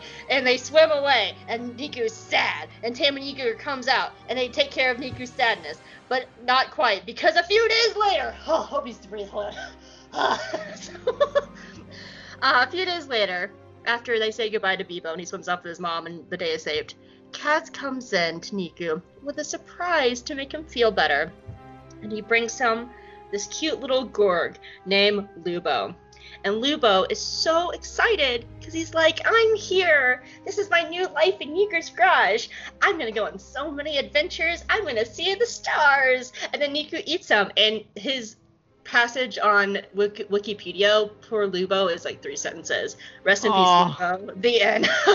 Well, it just reaffirms the dark truth we know about Niku from a few episodes ago. Remember? I once had a pet. Boy. I loved it, and then it died, and it was delicious. That's right. So like the same thing could happen to Bebo. You know, that could be, he's just that horrific figure that's like, "Oh, my pet, I love it." And if something happened to Bebo, he would have been like, "Oh, Bebo." It would have been like Homer with Pinchy the lobster, crying and eating the lobster and going, So, what did you guys think of Act 3? We'll start with you, Sarah. All right. I think Act 3 is gorgeous, stunning, incredible, exciting, thrilling, just awesome. It's really where everything comes together, and we get the action. We get the aces firing on Bebo's mom, which is not great, not a great moment, not the right choice, as we very clearly come to see. But it's awesome that we see all the aces get their moment of like coming out into the sky, since I consider them to be like a kind of underutilized part of the show. Amen. Yeah, I mean, they're awesome, and I want to know more about all of them. We get to see the beauty of Bebo's mom, one of the most incredible, amazingly designed characters in all of the Star Wars, if you ask me. We get to see a lot of compassion from Niku for like Bebo's mom and the situation and the whole thing. And then at the end, that comedy beat, poor Lubo, he gets a fucking name and then he gets eaten. I'm but giggling over here because you're hilarious. Like, she came up and she looks so beautiful, and my brain just went, I wonder if Bebo's mom and the Zilla Beast went on a date, and like the Zilla Beast would just be like, "You look so beautiful tonight." And she's like, "Oh, sex. You should meet my son." And the Zilla Beast is like, "You have a son? Oh, I have to leave." Oh no. That's why I was giggling. Yeah, this is our second giant kaiju Star Wars since the Zilla Beast. Yeah. I sort of wished if I was working on the show, I would have rallied for when she takes Bebo back, that she has sort of like a kangaroo pouch, or like, and she opens it, because I'm thinking like, how, when you're that huge, how do you keep track of these little tiny babies that are just like, they're like fleas in comparison to you? She would have like a sack just full of babies, and like smell him anywhere. And she would just have that's true too, but still, it's like you're smelling this little tight. But sea creatures also seem to have like big broods, and I would have just liked to seen her open up a sack and toss Bebo in there with like, 50 other, and everybody go like, "Oh geez," those things are probably swimming all over the place. Yeah, that's a good question. Does he have brothers and sisters, you think? Like, Bebo's always just the one to like get out of the roost. He's like always the troublemaker. Like, oh god, Bebo escaped again. Of course. Like, unless they're like mammals, like whales or something, aquatic creatures usually have like 5,000 little prawns that, to survive the rigors of the sea. 1,000 turtles in each nest, so I just figured she would, and then, since they were so small, that she would just have like a bundle of them, I just imagine like she like opens the pouch and like Tam sees like 100 in there, and she's like, "There's more," and Niku's just like, "There's more." And you know what? This is a tradition in Star Wars. I just realized from the very first Clone Wars movies of babies being stinky. Oh, Right true. on the hut. True. Yep. I can't Yep. stop thinking about a bundle of Bebos. A I love the bundle of alliteration. Bundle of Bebos. Oh, Bundle of stop. Bebos. Speaking of merch, Lucasfilm, if you want to Alright. make a bundle of Bebos pouch pack, where it's a fanny pack, you clip it around your waist. One pocket is for storage. The other pocket just has a little bunch of Bebos in them. You can just take them out. You can show them off. It'd be great. Great idea. Anyways, Incredible thoughts. Thank you. So, Brad, what were some of your thoughts of Act 3? you know, I thought that it gave me some King Kong vibes. You know, it's kind of like the misunderstood beast. Kind of the idea of humans versus nature, and do we fight back what we're scared of, yet something that we might misunderstand completely. And I think this is like a great example of just like jumping to conclusions because something like looks different or acts differently, and like how everybody was in such a rush to like shoot missiles at it. And I'm just like, why would you do that to Bebo's mom? She just wants her kid.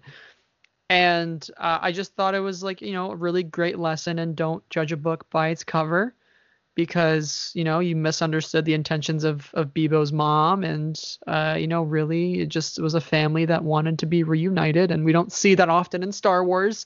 Often families are getting split apart. But this is one of those rare instances where it happens, and the mother meets the son.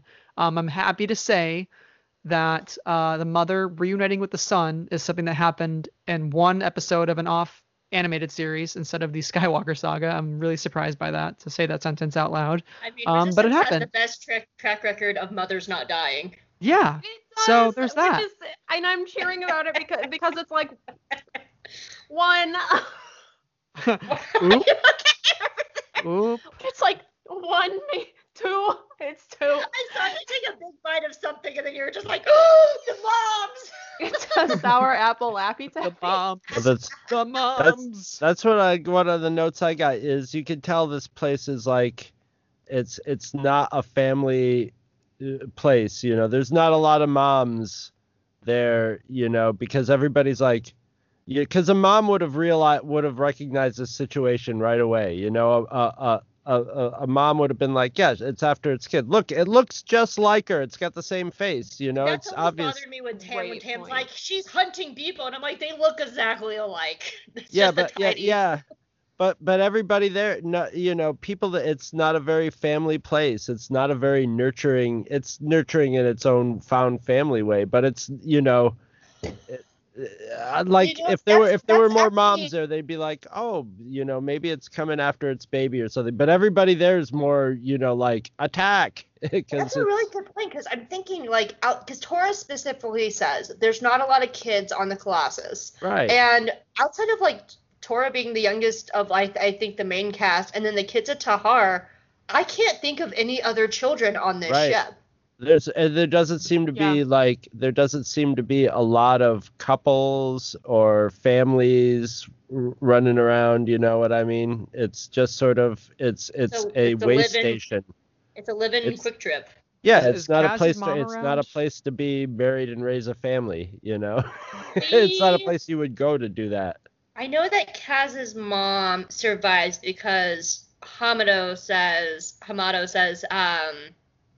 that they survived, but we never meet Kaz's mom. I would love, season 3, a Mother's Day episode where just all of the moms of Team Fireball come together and they just get a brunch. That's it. That's the episode. They just get brunch with Aunt Z. Aunt Z's mom shows up. Just all the Star Wars Drinking- moms, and none of them Drinking their die. So, mimosas. Yes. bunch of drunk moms with their drunk kids. It'd be a great time. I want to see drunk Niku. That'd be great. It'd be honestly really entertaining. Has You just too much cry about water. Beeble the whole time. People left me. Yeah, I miss Beebo. He could only get drunk by some misunderstanding. He'd have to mistakenly eat something that he didn't know would affect him in that manner or something. Oh my, Kaz, you've handed me this fuzzy juice. What is this? It's Splendor. This is called a mimosa. Yeah. Mimosa. And then he just says mimosa for 20 more minutes. Just Mimosa. Mimosa. Mimosa. Be like Mimosa, your Mosa, her Mosa. We're all Mosas here. I do want to add too, though, with just this Act 3 is I just love the simplicity of the give back for Bebo back to his mom, and I feel like it was just like so quick and so sudden. It was kind of just like it was just kind of like reality, like it wasn't overdone. It wasn't like too long of a goodbye where it was like cheesy. It was just kind of like, yeah, she took the kid back and now they're gone, and it was kind of it allowed me to really relate to Bebo. We've all had to say goodbye once in our lives at some point, I'm sure, and it's really sudden. It just kind of happens. It's like ripping off a Band-Aid, and next thing you know, you're away from the person you're saying goodbye to. So I just thought that was like, a good, authentic they portrayal of that. underplayed it, but they put a lot into it, because the big moment for me with that, I think, just sort of slipped by, was when he was giving Bebo back, he actually stepped onto Mom. He walked onto her with no hesitation, and just like confidently put the, with that was when you're seeing like actual like empathetic synergy and trust with the two, sentient beings, but they didn't, you could have played it up more with have them being a little hesitant to do it and stuff to draw more attention to it, but they just sort of let it play out. I mean, yeah. The Mama Beast on her own is a spectacular thing, so it was sort of nice to have it just be a quiet, small moment with this giant thing. Yeah, and Bebo does do a little run back to Niku, but he doesn't clearly want to leave his mom. He just almost wants to say goodbye. Like, he knows this is the right thing to do. It's almost like Grogu and like Din Djarin in a way, because like Luke's like, hey, he's asking for your permission. He doesn't want to stay with you. He just wants your permission to go. So it's kind of the same thing. It's like, Bebo's asking for Niku's permission. Like, hey, is it okay if I leave like with my mom? I love you, but like I gotta go. This is my family. And like Niku kind of gives him that permission, even though it's really hard and difficult for him. And I think that like speaks to the strength of his character, is to like have this connection and then like be able to sever it so quickly. The only thing to me that was missing was a Free Willy moment where Bebo's mom came like jumping over the Colossus, and Niku's like, yeah! Oh my god. Imagine if she flew over the Colossus like a dragon. Oh my god. That'd be so amazing. She could do everything. She's beauty, she is grace. I'm actually joking. So cool, that would be horrifying. Can you imagine all the water just crashing down, smashing everything? Oh no, it splashes all of them. Oh my gosh. Hope, think of the comedic moment that would provide. And everybody's immediately soaked, and everybody's looking at each other, and they're like, that was kind of beautiful, actually, and I guess we're here. I have a story to tell about this one. The smell won't wash off for a month. There you go. We'll all remember. The Colossus water bill is just through the roof. They're taking so many showers. Oh boy. Everybody's getting. Owe us. Do they have a water bill though? They live on a water planet. I would imagine they have some sort of good filtration system happening. I don't know. Capitalism, it's everywhere. So Space desalinization. I mean, the capitalism of the Colossus is an entire story point of a lot of season 1. So. Well, Chris, did you have any notes that you wanted to add?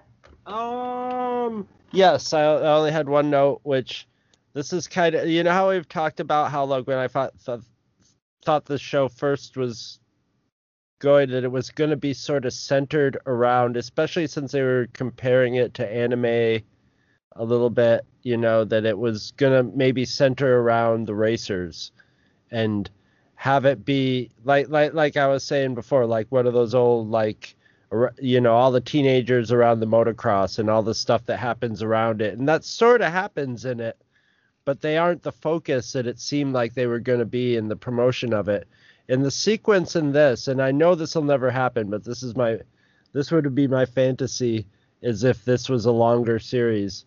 The whole sequence of all the pilots, running to their ships, and each ship gets a shot launching and stuff. I wish they would have done like old cheesy cheap anime cartoons or like Speed Racer cartoons of the day, and just recycled that sequence every 2 or 3 episodes. Every time the pilots have to launch, it's like, launch the pilots, and then boom, just cut that sequence in, because it was that perfect it had that perfect feel. You know, you got to see each pilot. They each had a different, distinct outfit, and it was very stylistic. And I was just like, this was sort of like almost like a little taste of what I thought the show was going to be like when it started. And yeah, I wish I wish there was more of that in it, you know. And all the stuff with the aces flying around is always beautiful. Yeah, and I think when you look at the ways the show feels like Star Wars, I think the aces is kind of the core of Star Wars, because like think of George Lucas, right? That guy loved driving fast cars. I mean, you know, Yeah. like THX had a car chase scene in it. American Graffiti is all about cars. The Millennium Falcon is all about, you know, Han Solo making this really quick Kessel Run, and like all these space trench run sequences. This is And, set like, in the pod garage, racing. basically. You know, Yeah, yeah. it's perfect, and it's like Yeah. it has all those elements to it, and the aces are like kind of like that perfect combination of pod racing and, you know, like X-wing fighters all together. They've got both of those elements mixed into it, and I like the whole idea of them flying through the rings. That was very where's the video game? What a video game, man. There's a phone app game. They had an app running at the time where you could fly for the Resistance ships, because I remember Donna Marie playing it, and there's a Resistance online. Is it online or is it on apps? Yeah, but was it any good? That's the thing. Like, it was probably like a real like video, like the pod racing game they had for, I think, like the N64 or whatever, or the Yep, Pod Racer. Yeah, it's on the Switch now too. Episode 1 Racer. It is, isn't it? I used to put in a lot of time on that. And I game. mean, speaking of pod racers too, I mean the ships, if you listen to them closely, like a lot of them have the pod racing startup engine sound from like ripped straight from Phantom Menace too. So like obviously the inspiration's like very similar, but I do like, you know, as much as I talk about like myth and symbolism and like those are some of the reasons I love Star Wars, I also just like, people talk about the pew pew. I like the vroom vroom. We don't talk about the vroom vroom in Star Wars enough. Let's be real, right? Like, we don't talk about the fact that Star Wars, unless you're like, Thomas Harper. like literally, like the piece of racing culture is like such a huge piece of Star Wars that like we don't acknowledge enough, and that's also why I think I love Solo so much, is because of like that element is like very prevalent and like important to that movie. Yeah, we don't do vroom vroom enough. Enough with the pew pew, vroom vroom. Why aren't all the Star Wars podcasts talking about vroom vroom? I know. Everybody talks about pew pew and everybody talks about the lightsabers. That's what I'm getting at there. I am so happy that this show does not have a single lightsaber in it. Yeah. There's never, even in Solo, where they were like, okay, we're not going to have a lightsaber in this, they had something sort of similar to a lightsaber enough. It had energy on it and you could fight with it sort of like a lightsaber. And then they also had a lightsaber. I actually think you're right in that, like, you're right. This is the only show in current canon, right? Only canonical. I'm like I don't understand the whole like Star Wars isn't Star Wars without someone with a lightsaber, and the focus on lightsabers. I just think I'm a vroom vroom guy, you know, and I think Star Wars is that perfect melding of like the character stuff that I like, but when the vroom vroom hits it, it's over the top quality vroom. That's why that was I think not my biggest problem. One of my big problems with the new Star Wars movies is I don't think J.J. Abrams and Rian Johnson can film an action scene, like a set piece, a chase with two things the same way George Lucas could, you know. And I think Filoni pulls it off quite a bit. And the crew, the Mandalorians, pulled it off quite a bit. But in the movies, it has on TV, it's been there's been sequences in all the Star Wars TV shows that have pulled me into that full Star Wars. I mean, watching the last 4 episodes of Clone Wars is equal to being in the movies for me with a new Star Wars movie. Yeah. I know you make a really great point, and I think that's, as we're talking about it, yeah, you're so right. I don't think the sequel trilogy, not to like harp on the sequel trilogy, but I think the closest I ever got to that was like the crate sequence that like brings me to tears every time, like when Chewie goes through those like red caves and everything. But yeah, other than that, we didn't really get too much of that kind of, classic joyride thrill of like, just like having a really intense, fun space sequence. One of the things I do distinctly remember before I started getting into my drunken phase was Chris talking for like 40 minutes about the final battle of Exegol and how what a mess it is. Yeah, we don't really get much of a perspective on those pilots. You could have had cameos in there like the Ghost and have like a sequence with the Ghost and have a sequence with resistance ships. Resistance. Where was Christopher Sean? In that sequence. Where was he? In a George Lucas or like Steven Spielberg set piece, where everybody is, where they're trying to go, what they're trying to do, and what's trying to kill them. And it's all this, it almost morphs into this mixture of watching a movie and being on an immersive like Disney ride or something like that. And it's not as much harping on the new films as much as I don't think in filmmaking there's as many people who are as skilled as doing that. And I think it's maybe partially the new technology and stuff. But yeah, it's like the last movie I saw that really like had that visual action style was like 2015 was the Fury Road. Just like you're involved enough with the characters that the action means something to you, and it's very visceral at the same time. And yeah, I don't see it in the cartoons. Oh my God, there's so many points between Clone Wars, Rebels, and Resistance that I can pull up that are like. Mm-hmm. Full-throated and the Mandalorian full-throated Star Wars sequence. They have that feel to it. They make me 8 years old again, instantly. And so to mentioning Resistance, to bring this back, do anybody else have anything else about Act 3 to wrap up the show? Vroom vroom all day. That's it for me.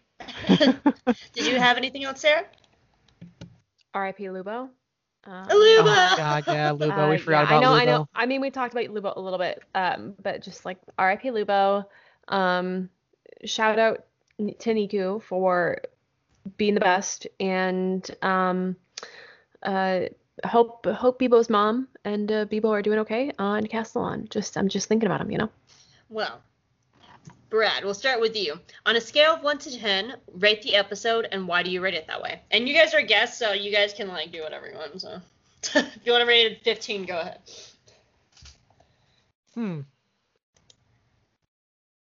I got a piece of food stuck in my teeth. Hold on 1 second. So Sarah, on a scale of 1 to 10, why did you rate it that way, and why?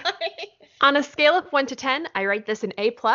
I'm rating it on our Bebo's book report scale here, or 5 Bebos out of 5. I don't know. I will give this episode an A+. It is one of my favorites. Obviously, you invited us on to this specific episode for a reason. For me, I love this episode above the rest because not only is it a Niku episode and he's my favorite, but I love this episode because it gives us a little bit of everything. It's got the action with the aces, appearances by more underutilized characters like the Shellfolk and Kellen Isla, who are all awesome. A story that includes the major players of Team Fireball. It also gives us, as we were talking a little bit earlier, the sense of space and size of Bebo's mother and the Colossus on Castellan and that landscape, and the isolation and the community all in one. It's an episode about being true to who you are, caring for others, listening and respecting others when they're trying to tell you something about who they are. It's an episode about compassion, and it's a good one. It gets an A+ for me, and it never fails to bring me a deep sense of joy. And in watching it the other night in preparation for this, I just was delighted throughout the whole thing. And the beauty of enjoying it for, third, fourth, fifth, 100th time, but also being able to see it every time with fresh eyes and getting to enjoy that story again is a wonderful experience for me. So this episode rocks. I love it. Thanks for coming to my TED Talk. Brad. Brad lost his chance. So Chris, I'm just kidding. Serves him right. That's what you get for eating and hydrating. What the hell? Food. Scale 1 to All 10, or on a letter scale, if you want to go with the Bebo book report way that you can listen over at Friends of the Horse podcast. What would you rate this episode and why? Yeah. I'm really weird with ratings because I'm like always inclined to give things like perfect scores, and like I feel guilty when I do, so I try to like talk myself out of that. You're the guest. You don't have to feel guilty on this show. But I would say this is like a 9.5 out of 10. I don't think it's necessarily like, I think like 10 is like literally like no problem, like perfect. It is pretty much perfect. But yeah, like close, A plus, 9.5 out of 10. I think, like Sarah said, it has all the right ingredients for like a Star Wars Resistance show. And as we talked about towards the end, just with like vroom vroom and the way the aces are portrayed, and the flight sequence is like one of the best things about the show. And I think like this episode really did a great job in that. And there's other episodes in the series that do as well, but like something with the combination of the water and the giant sea creature and the emotion all behind it. And like, again, Niku sort of giving up this thing that he's grown so close to so quickly, and like having the inner strength to do that, and also like showing his heart on his sleeve the entire episode. I feel like this is the first time where if you were somebody who was kind of lukewarm towards Niku and like maybe thought he was just a little over the top and goofy and annoying, like this might be your first episode where you go, oh, this guy has a big heart. I feel bad that I ever doubted him. And I think that's something Yeager sees and Tam sees and everybody in the Colossus sees. And I think you as the viewer go along that journey with the other characters and changing your perspective on Niku. So I think the power of the episode kind of resides in that mind shift of like, oh, Niku's actually like an amazing character who like would give up anything for anybody, and like loyalty is his number one thing. And that's like really awesome. So the more I talk about it, the more I'm inclined to give it a 10 out of 10. So I'm going to give it a 10 out of 10 because I talked myself into it. And I don't feel bad around these parts because I'm here and I'm doing it and we're doing it live and it's great and it's a good time. And this is you're the guest. You can do whatever the fuck you want. The only thing we can't do is have that bitch. That bitch can get the hell out of here. 10 out of 10. Fucking yeah. Fuck we don't yeah. have that luxury because we're looking at the entire show. So Chris, what's your score? I think this show is firing on all cylinders, and it's not like super groundbreaking in the story, but it's got to that point where the story is inexorably moving forward, and it's got the incredible visual elements in the story. So I think this is my first 9. Is it really? I think I think you gave the platform classic with Yeager's brother a 9, but I might be misremembering that. I might have. But you really liked that episode. I'm giving this one a 9. Yeah, I think this one's a great example. Like this would be a great example episode to show somebody who hasn't seen it before, to just sort of be like, here, this has everything in it, and it would be. They wouldn't have to know exactly what was going on to enjoy it, but it would be just, here's a little bit of everything that you see in the show. Well, I'm the bitch with the low score. No, I'm kidding. No, it's not that.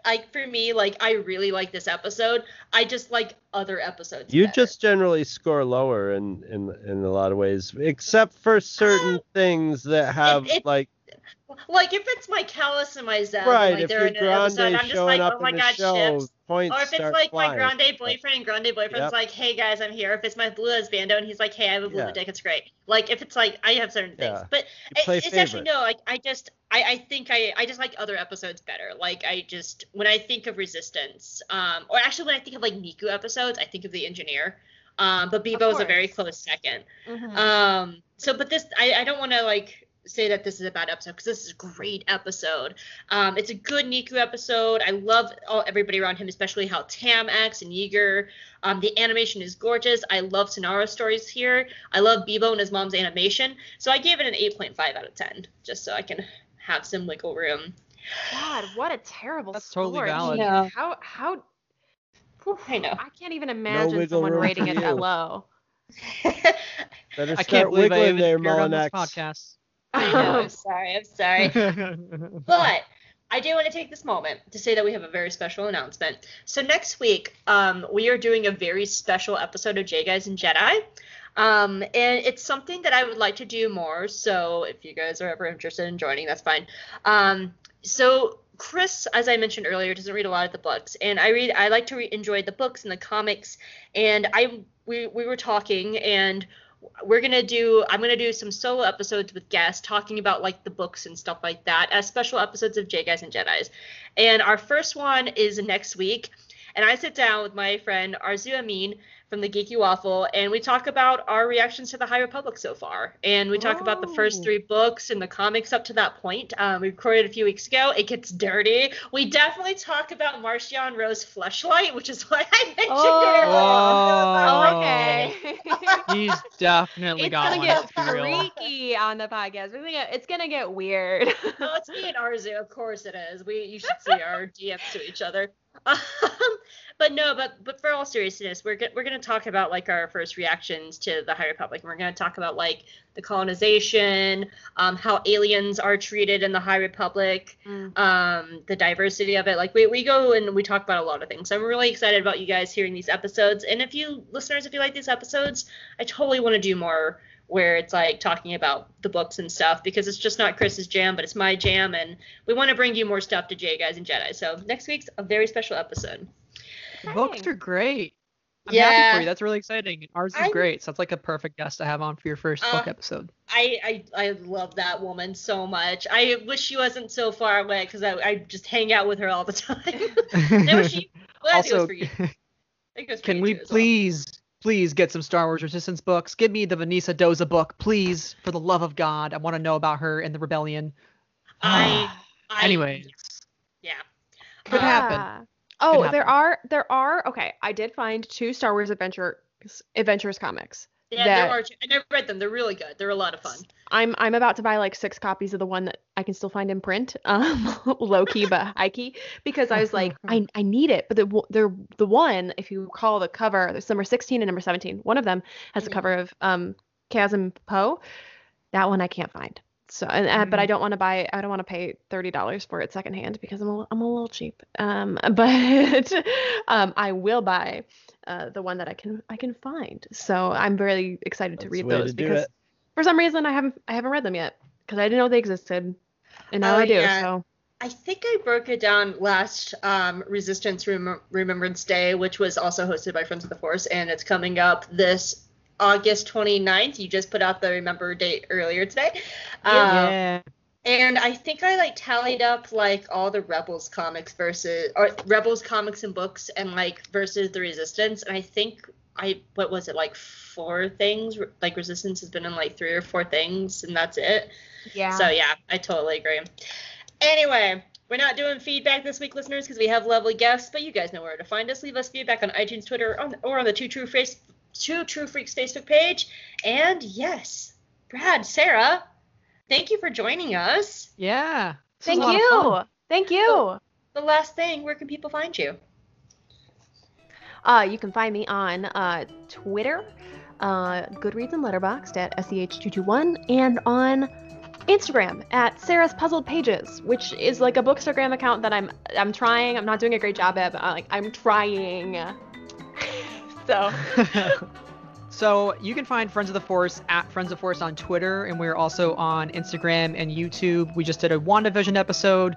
We're doing a THX 1138 episode next, which has a lot of room in it, and I'm very excited for that. Ooh. And again, if you're a big Star Wars Resistance fan, I'm sure if you're listening to this episode for this long, you definitely are. We interviewed a ton of the cast members last year as part of the Remembering Resistance Day event. So again, it's hashtag Remembering Resistance. We just kind of put a little bit of a save the date wedding invite sort of dealio on Twitter to say, hey, August 29th, 2021, hashtag Remembering Resistance, be there or be square. And if you're wondering why would I do that, we got a lot of submissions last year. Cast members were tweeting about it. If you want the show to come back in any shape or form, you have to tweet that, because otherwise people are not going to be knowing that there's a lot of love of the show left. And the fans are money. Yeah, the fans are the ones that keep these shows alive. So the more we speak about it, I mean, the Snyder Cut happened. Anything is possible. Like, I'm a firm believer in that. So I will say, if you want to, like low key, like super low key, like harass your friends who haven't watched Star Wars Resistance yet and be like, hey guys, you should do it. The Remembering Resistance tag is a good place to go because just retweeting a lot of those. Not to like, I don't mean to like hype us up a lot, but that's not my goal here. But I did get a couple of friends last year who had not watched Resistance to watch Resistance, and then they fell in love with it because they saw everybody tweeting about it. So think about it. Get your non-Resistance friends to join in on the fun. I'm just going to move my computer a little bit closer to me so I can say, you guys, you should absolutely hype up Friends of the Force. They're a fantastic podcast. You should do it anyway. Hype them up. Do all the hyping. So, Chris, where can people find you? Let me gently put my laptop back down. Oh, before that, so you're doing THX 1138. Did you know have you ever read the novelization? No. This will be Sarah, our we first like time books. watching both of it. Yeah. Or both of us watching it. Words It's are hard. actually, I thought it was really rare, but you can usually find it on eBay really cheap. It's by a really famous sci-fi author named Ben Bova too, who didn't do a lot of like for hire work. Don't tempt me. It's very it's very good. It's a very good you could tell he sat down to write it as just sort of like his own science fiction novel. I mean, it's directly to the story, but it's really good. Interesting. Really good. I'll have to look into it. I don't think you understand how many books we have on our schedule, and you just unknowingly added one more in. No, that's my life. You just You ruined us. just did that to us. I'm an insane bibliophile, and yeah, and I collect novelizations, but most novelizations I think are just terrible. But they're also a good reference to like what the original script was before a final screenplay, so you get scenes that. But when they're good, sometimes they're unbelievable. And like THX 1138 is one of my. It's right up there with the E.T. novelization by William Kotzwinkle, who's an incredibly good author. And then he wrote the sequel to E.T. If you ever want to read the sequel to E.T., there's the E.T. The Book of the Green Planet by William Kotzwinkle. That's canonical E.T. lore, and it's great. It's a really charming book. Hey, Chris, shut the fuck up and tell people where they can find you. You can find me at TrueFreaks.com. That's where we keep all our podcasts, including this one. Also, pretty soon, the Akadekagan Theater Works, we're going to have our own website also. And we've purchased the domain name 8tw.ninja. So .ninja. Oh yeah. Yeah, it'll be .ninja when we get set up. So that's coming soon. So come there for all your audio drama. Chris, that's Get away audio from drama. your regular They've life been doing drama. Strangers in Paradise by Terry Moore, and they have Terry Moore's approval to do it. So. Yep, and all sorts of other. We've done a cryptid love story and some public domain comic adaptations. But let's see. You can also find Two True Freaks on Facebook. We have a Facebook page, the Two True Freaks Podcast, and the Two True Freaks Cantina, which is sort of a hangout place. The podcast one, we sort of put up all our shows and we have a lot of shows. And we are also on Twitter, and our Twitter is run by the legendary Gene, the tweeting machine. Gene. Ooh. It's a thing, don't worry about it. Yeah, it just happens every time. Happens every episode, don't even Happens worry when you mention Gene. It just about it. happens. You say Gene and there's a theme song. Yeah. Gene's earned a theme song. But that's about it for me. Where can they find you, Hope? You can find us at Guys and Jedi on Twitter. I run our Twitter account. You can also find me at Hope Molnex on Twitter. If you want to read my reviews, and I've written a lot about Resistance, a lot of them for Remembering Resistance Day, you can read that at geekygirlexperience.com. That's where you can find those. And Chris and I have another podcast called Hope Makes Chris Watch Cartoons. I forced Chris to watch my favorite animated shows. We are finishing up Gravity Falls, and Chris is about to start watching Avatar: The Last Airbender for the first time. Yay! Hey, if you guys want to come It was talk great. to that I had with us, that. you can. I'm getting so Call excited me. because I was with the whole crew of our horror podcast, and they were like blah blah blah, and I was like, yeah, I'm just getting ready to watch Avatar, and I got the same exact reaction. They were all just like, yay! And they're like, have you ever seen it before? And I'm like, no, and they're like, oh, lucky. Season I'm 2 getting is so pumped. good. I'm getting Tales from pumped. Bossing Say. Oh. Oh. Well, See, the that's thing about it is, just among like all the ages of people I know and groups and affiliations, Avatar: The Last Airbender just has this universal of just like people go like ooh. So I'm excited. Rightfully so. Yeah, so you can check that out anywhere you find your podcast under Hope Makes Chris Watch Cartoons. That's correct. All right, Brad, Sarah, thank you guys so much for joining us on the show. It was such a pleasure to have you, and Sarah, I finally get to see your face for the first time. I'm so excited. Hi. Such fun. I know. And I guess come back next week and we'll talk about, I don't even know what we're talking about next week. Actually, no, next week is me and Arzu talking about Marcio and Rose. Yeah, you already Flashlight. told them what they're talking about. Then we're talking about the next episode. Yep. And then come back for more Resistance goodness. So, all right, everybody. Everyone say bye. Bye. Bye. Bye.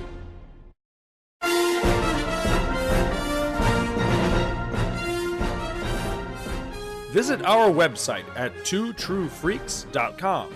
Two True Freaks is always spelled TWOTRUEFREAKS.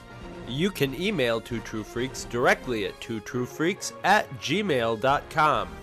Two True Freaks and all of its excellent affiliates are available on iTunes, and you can choose to subscribe to either the entire network if you wish, or pick whichever individual shows you want to follow. We have so many shows to choose from, there's just bound to be one that appeals to your particular fandom. Just search Two True Freaks with an exclamation mark at the end, space, and the number 2. You can find Two True Freaks on Facebook. Just search for Two True Freaks. If you ever leave your house and you actually have friends, why don't you tell them about Two True Freaks? If you've enjoyed our show, please won't you take a moment to rate us on iTunes? That helps others find the show too. Thanks for listening. And join us every Monday for new episodes of Two True Freaks.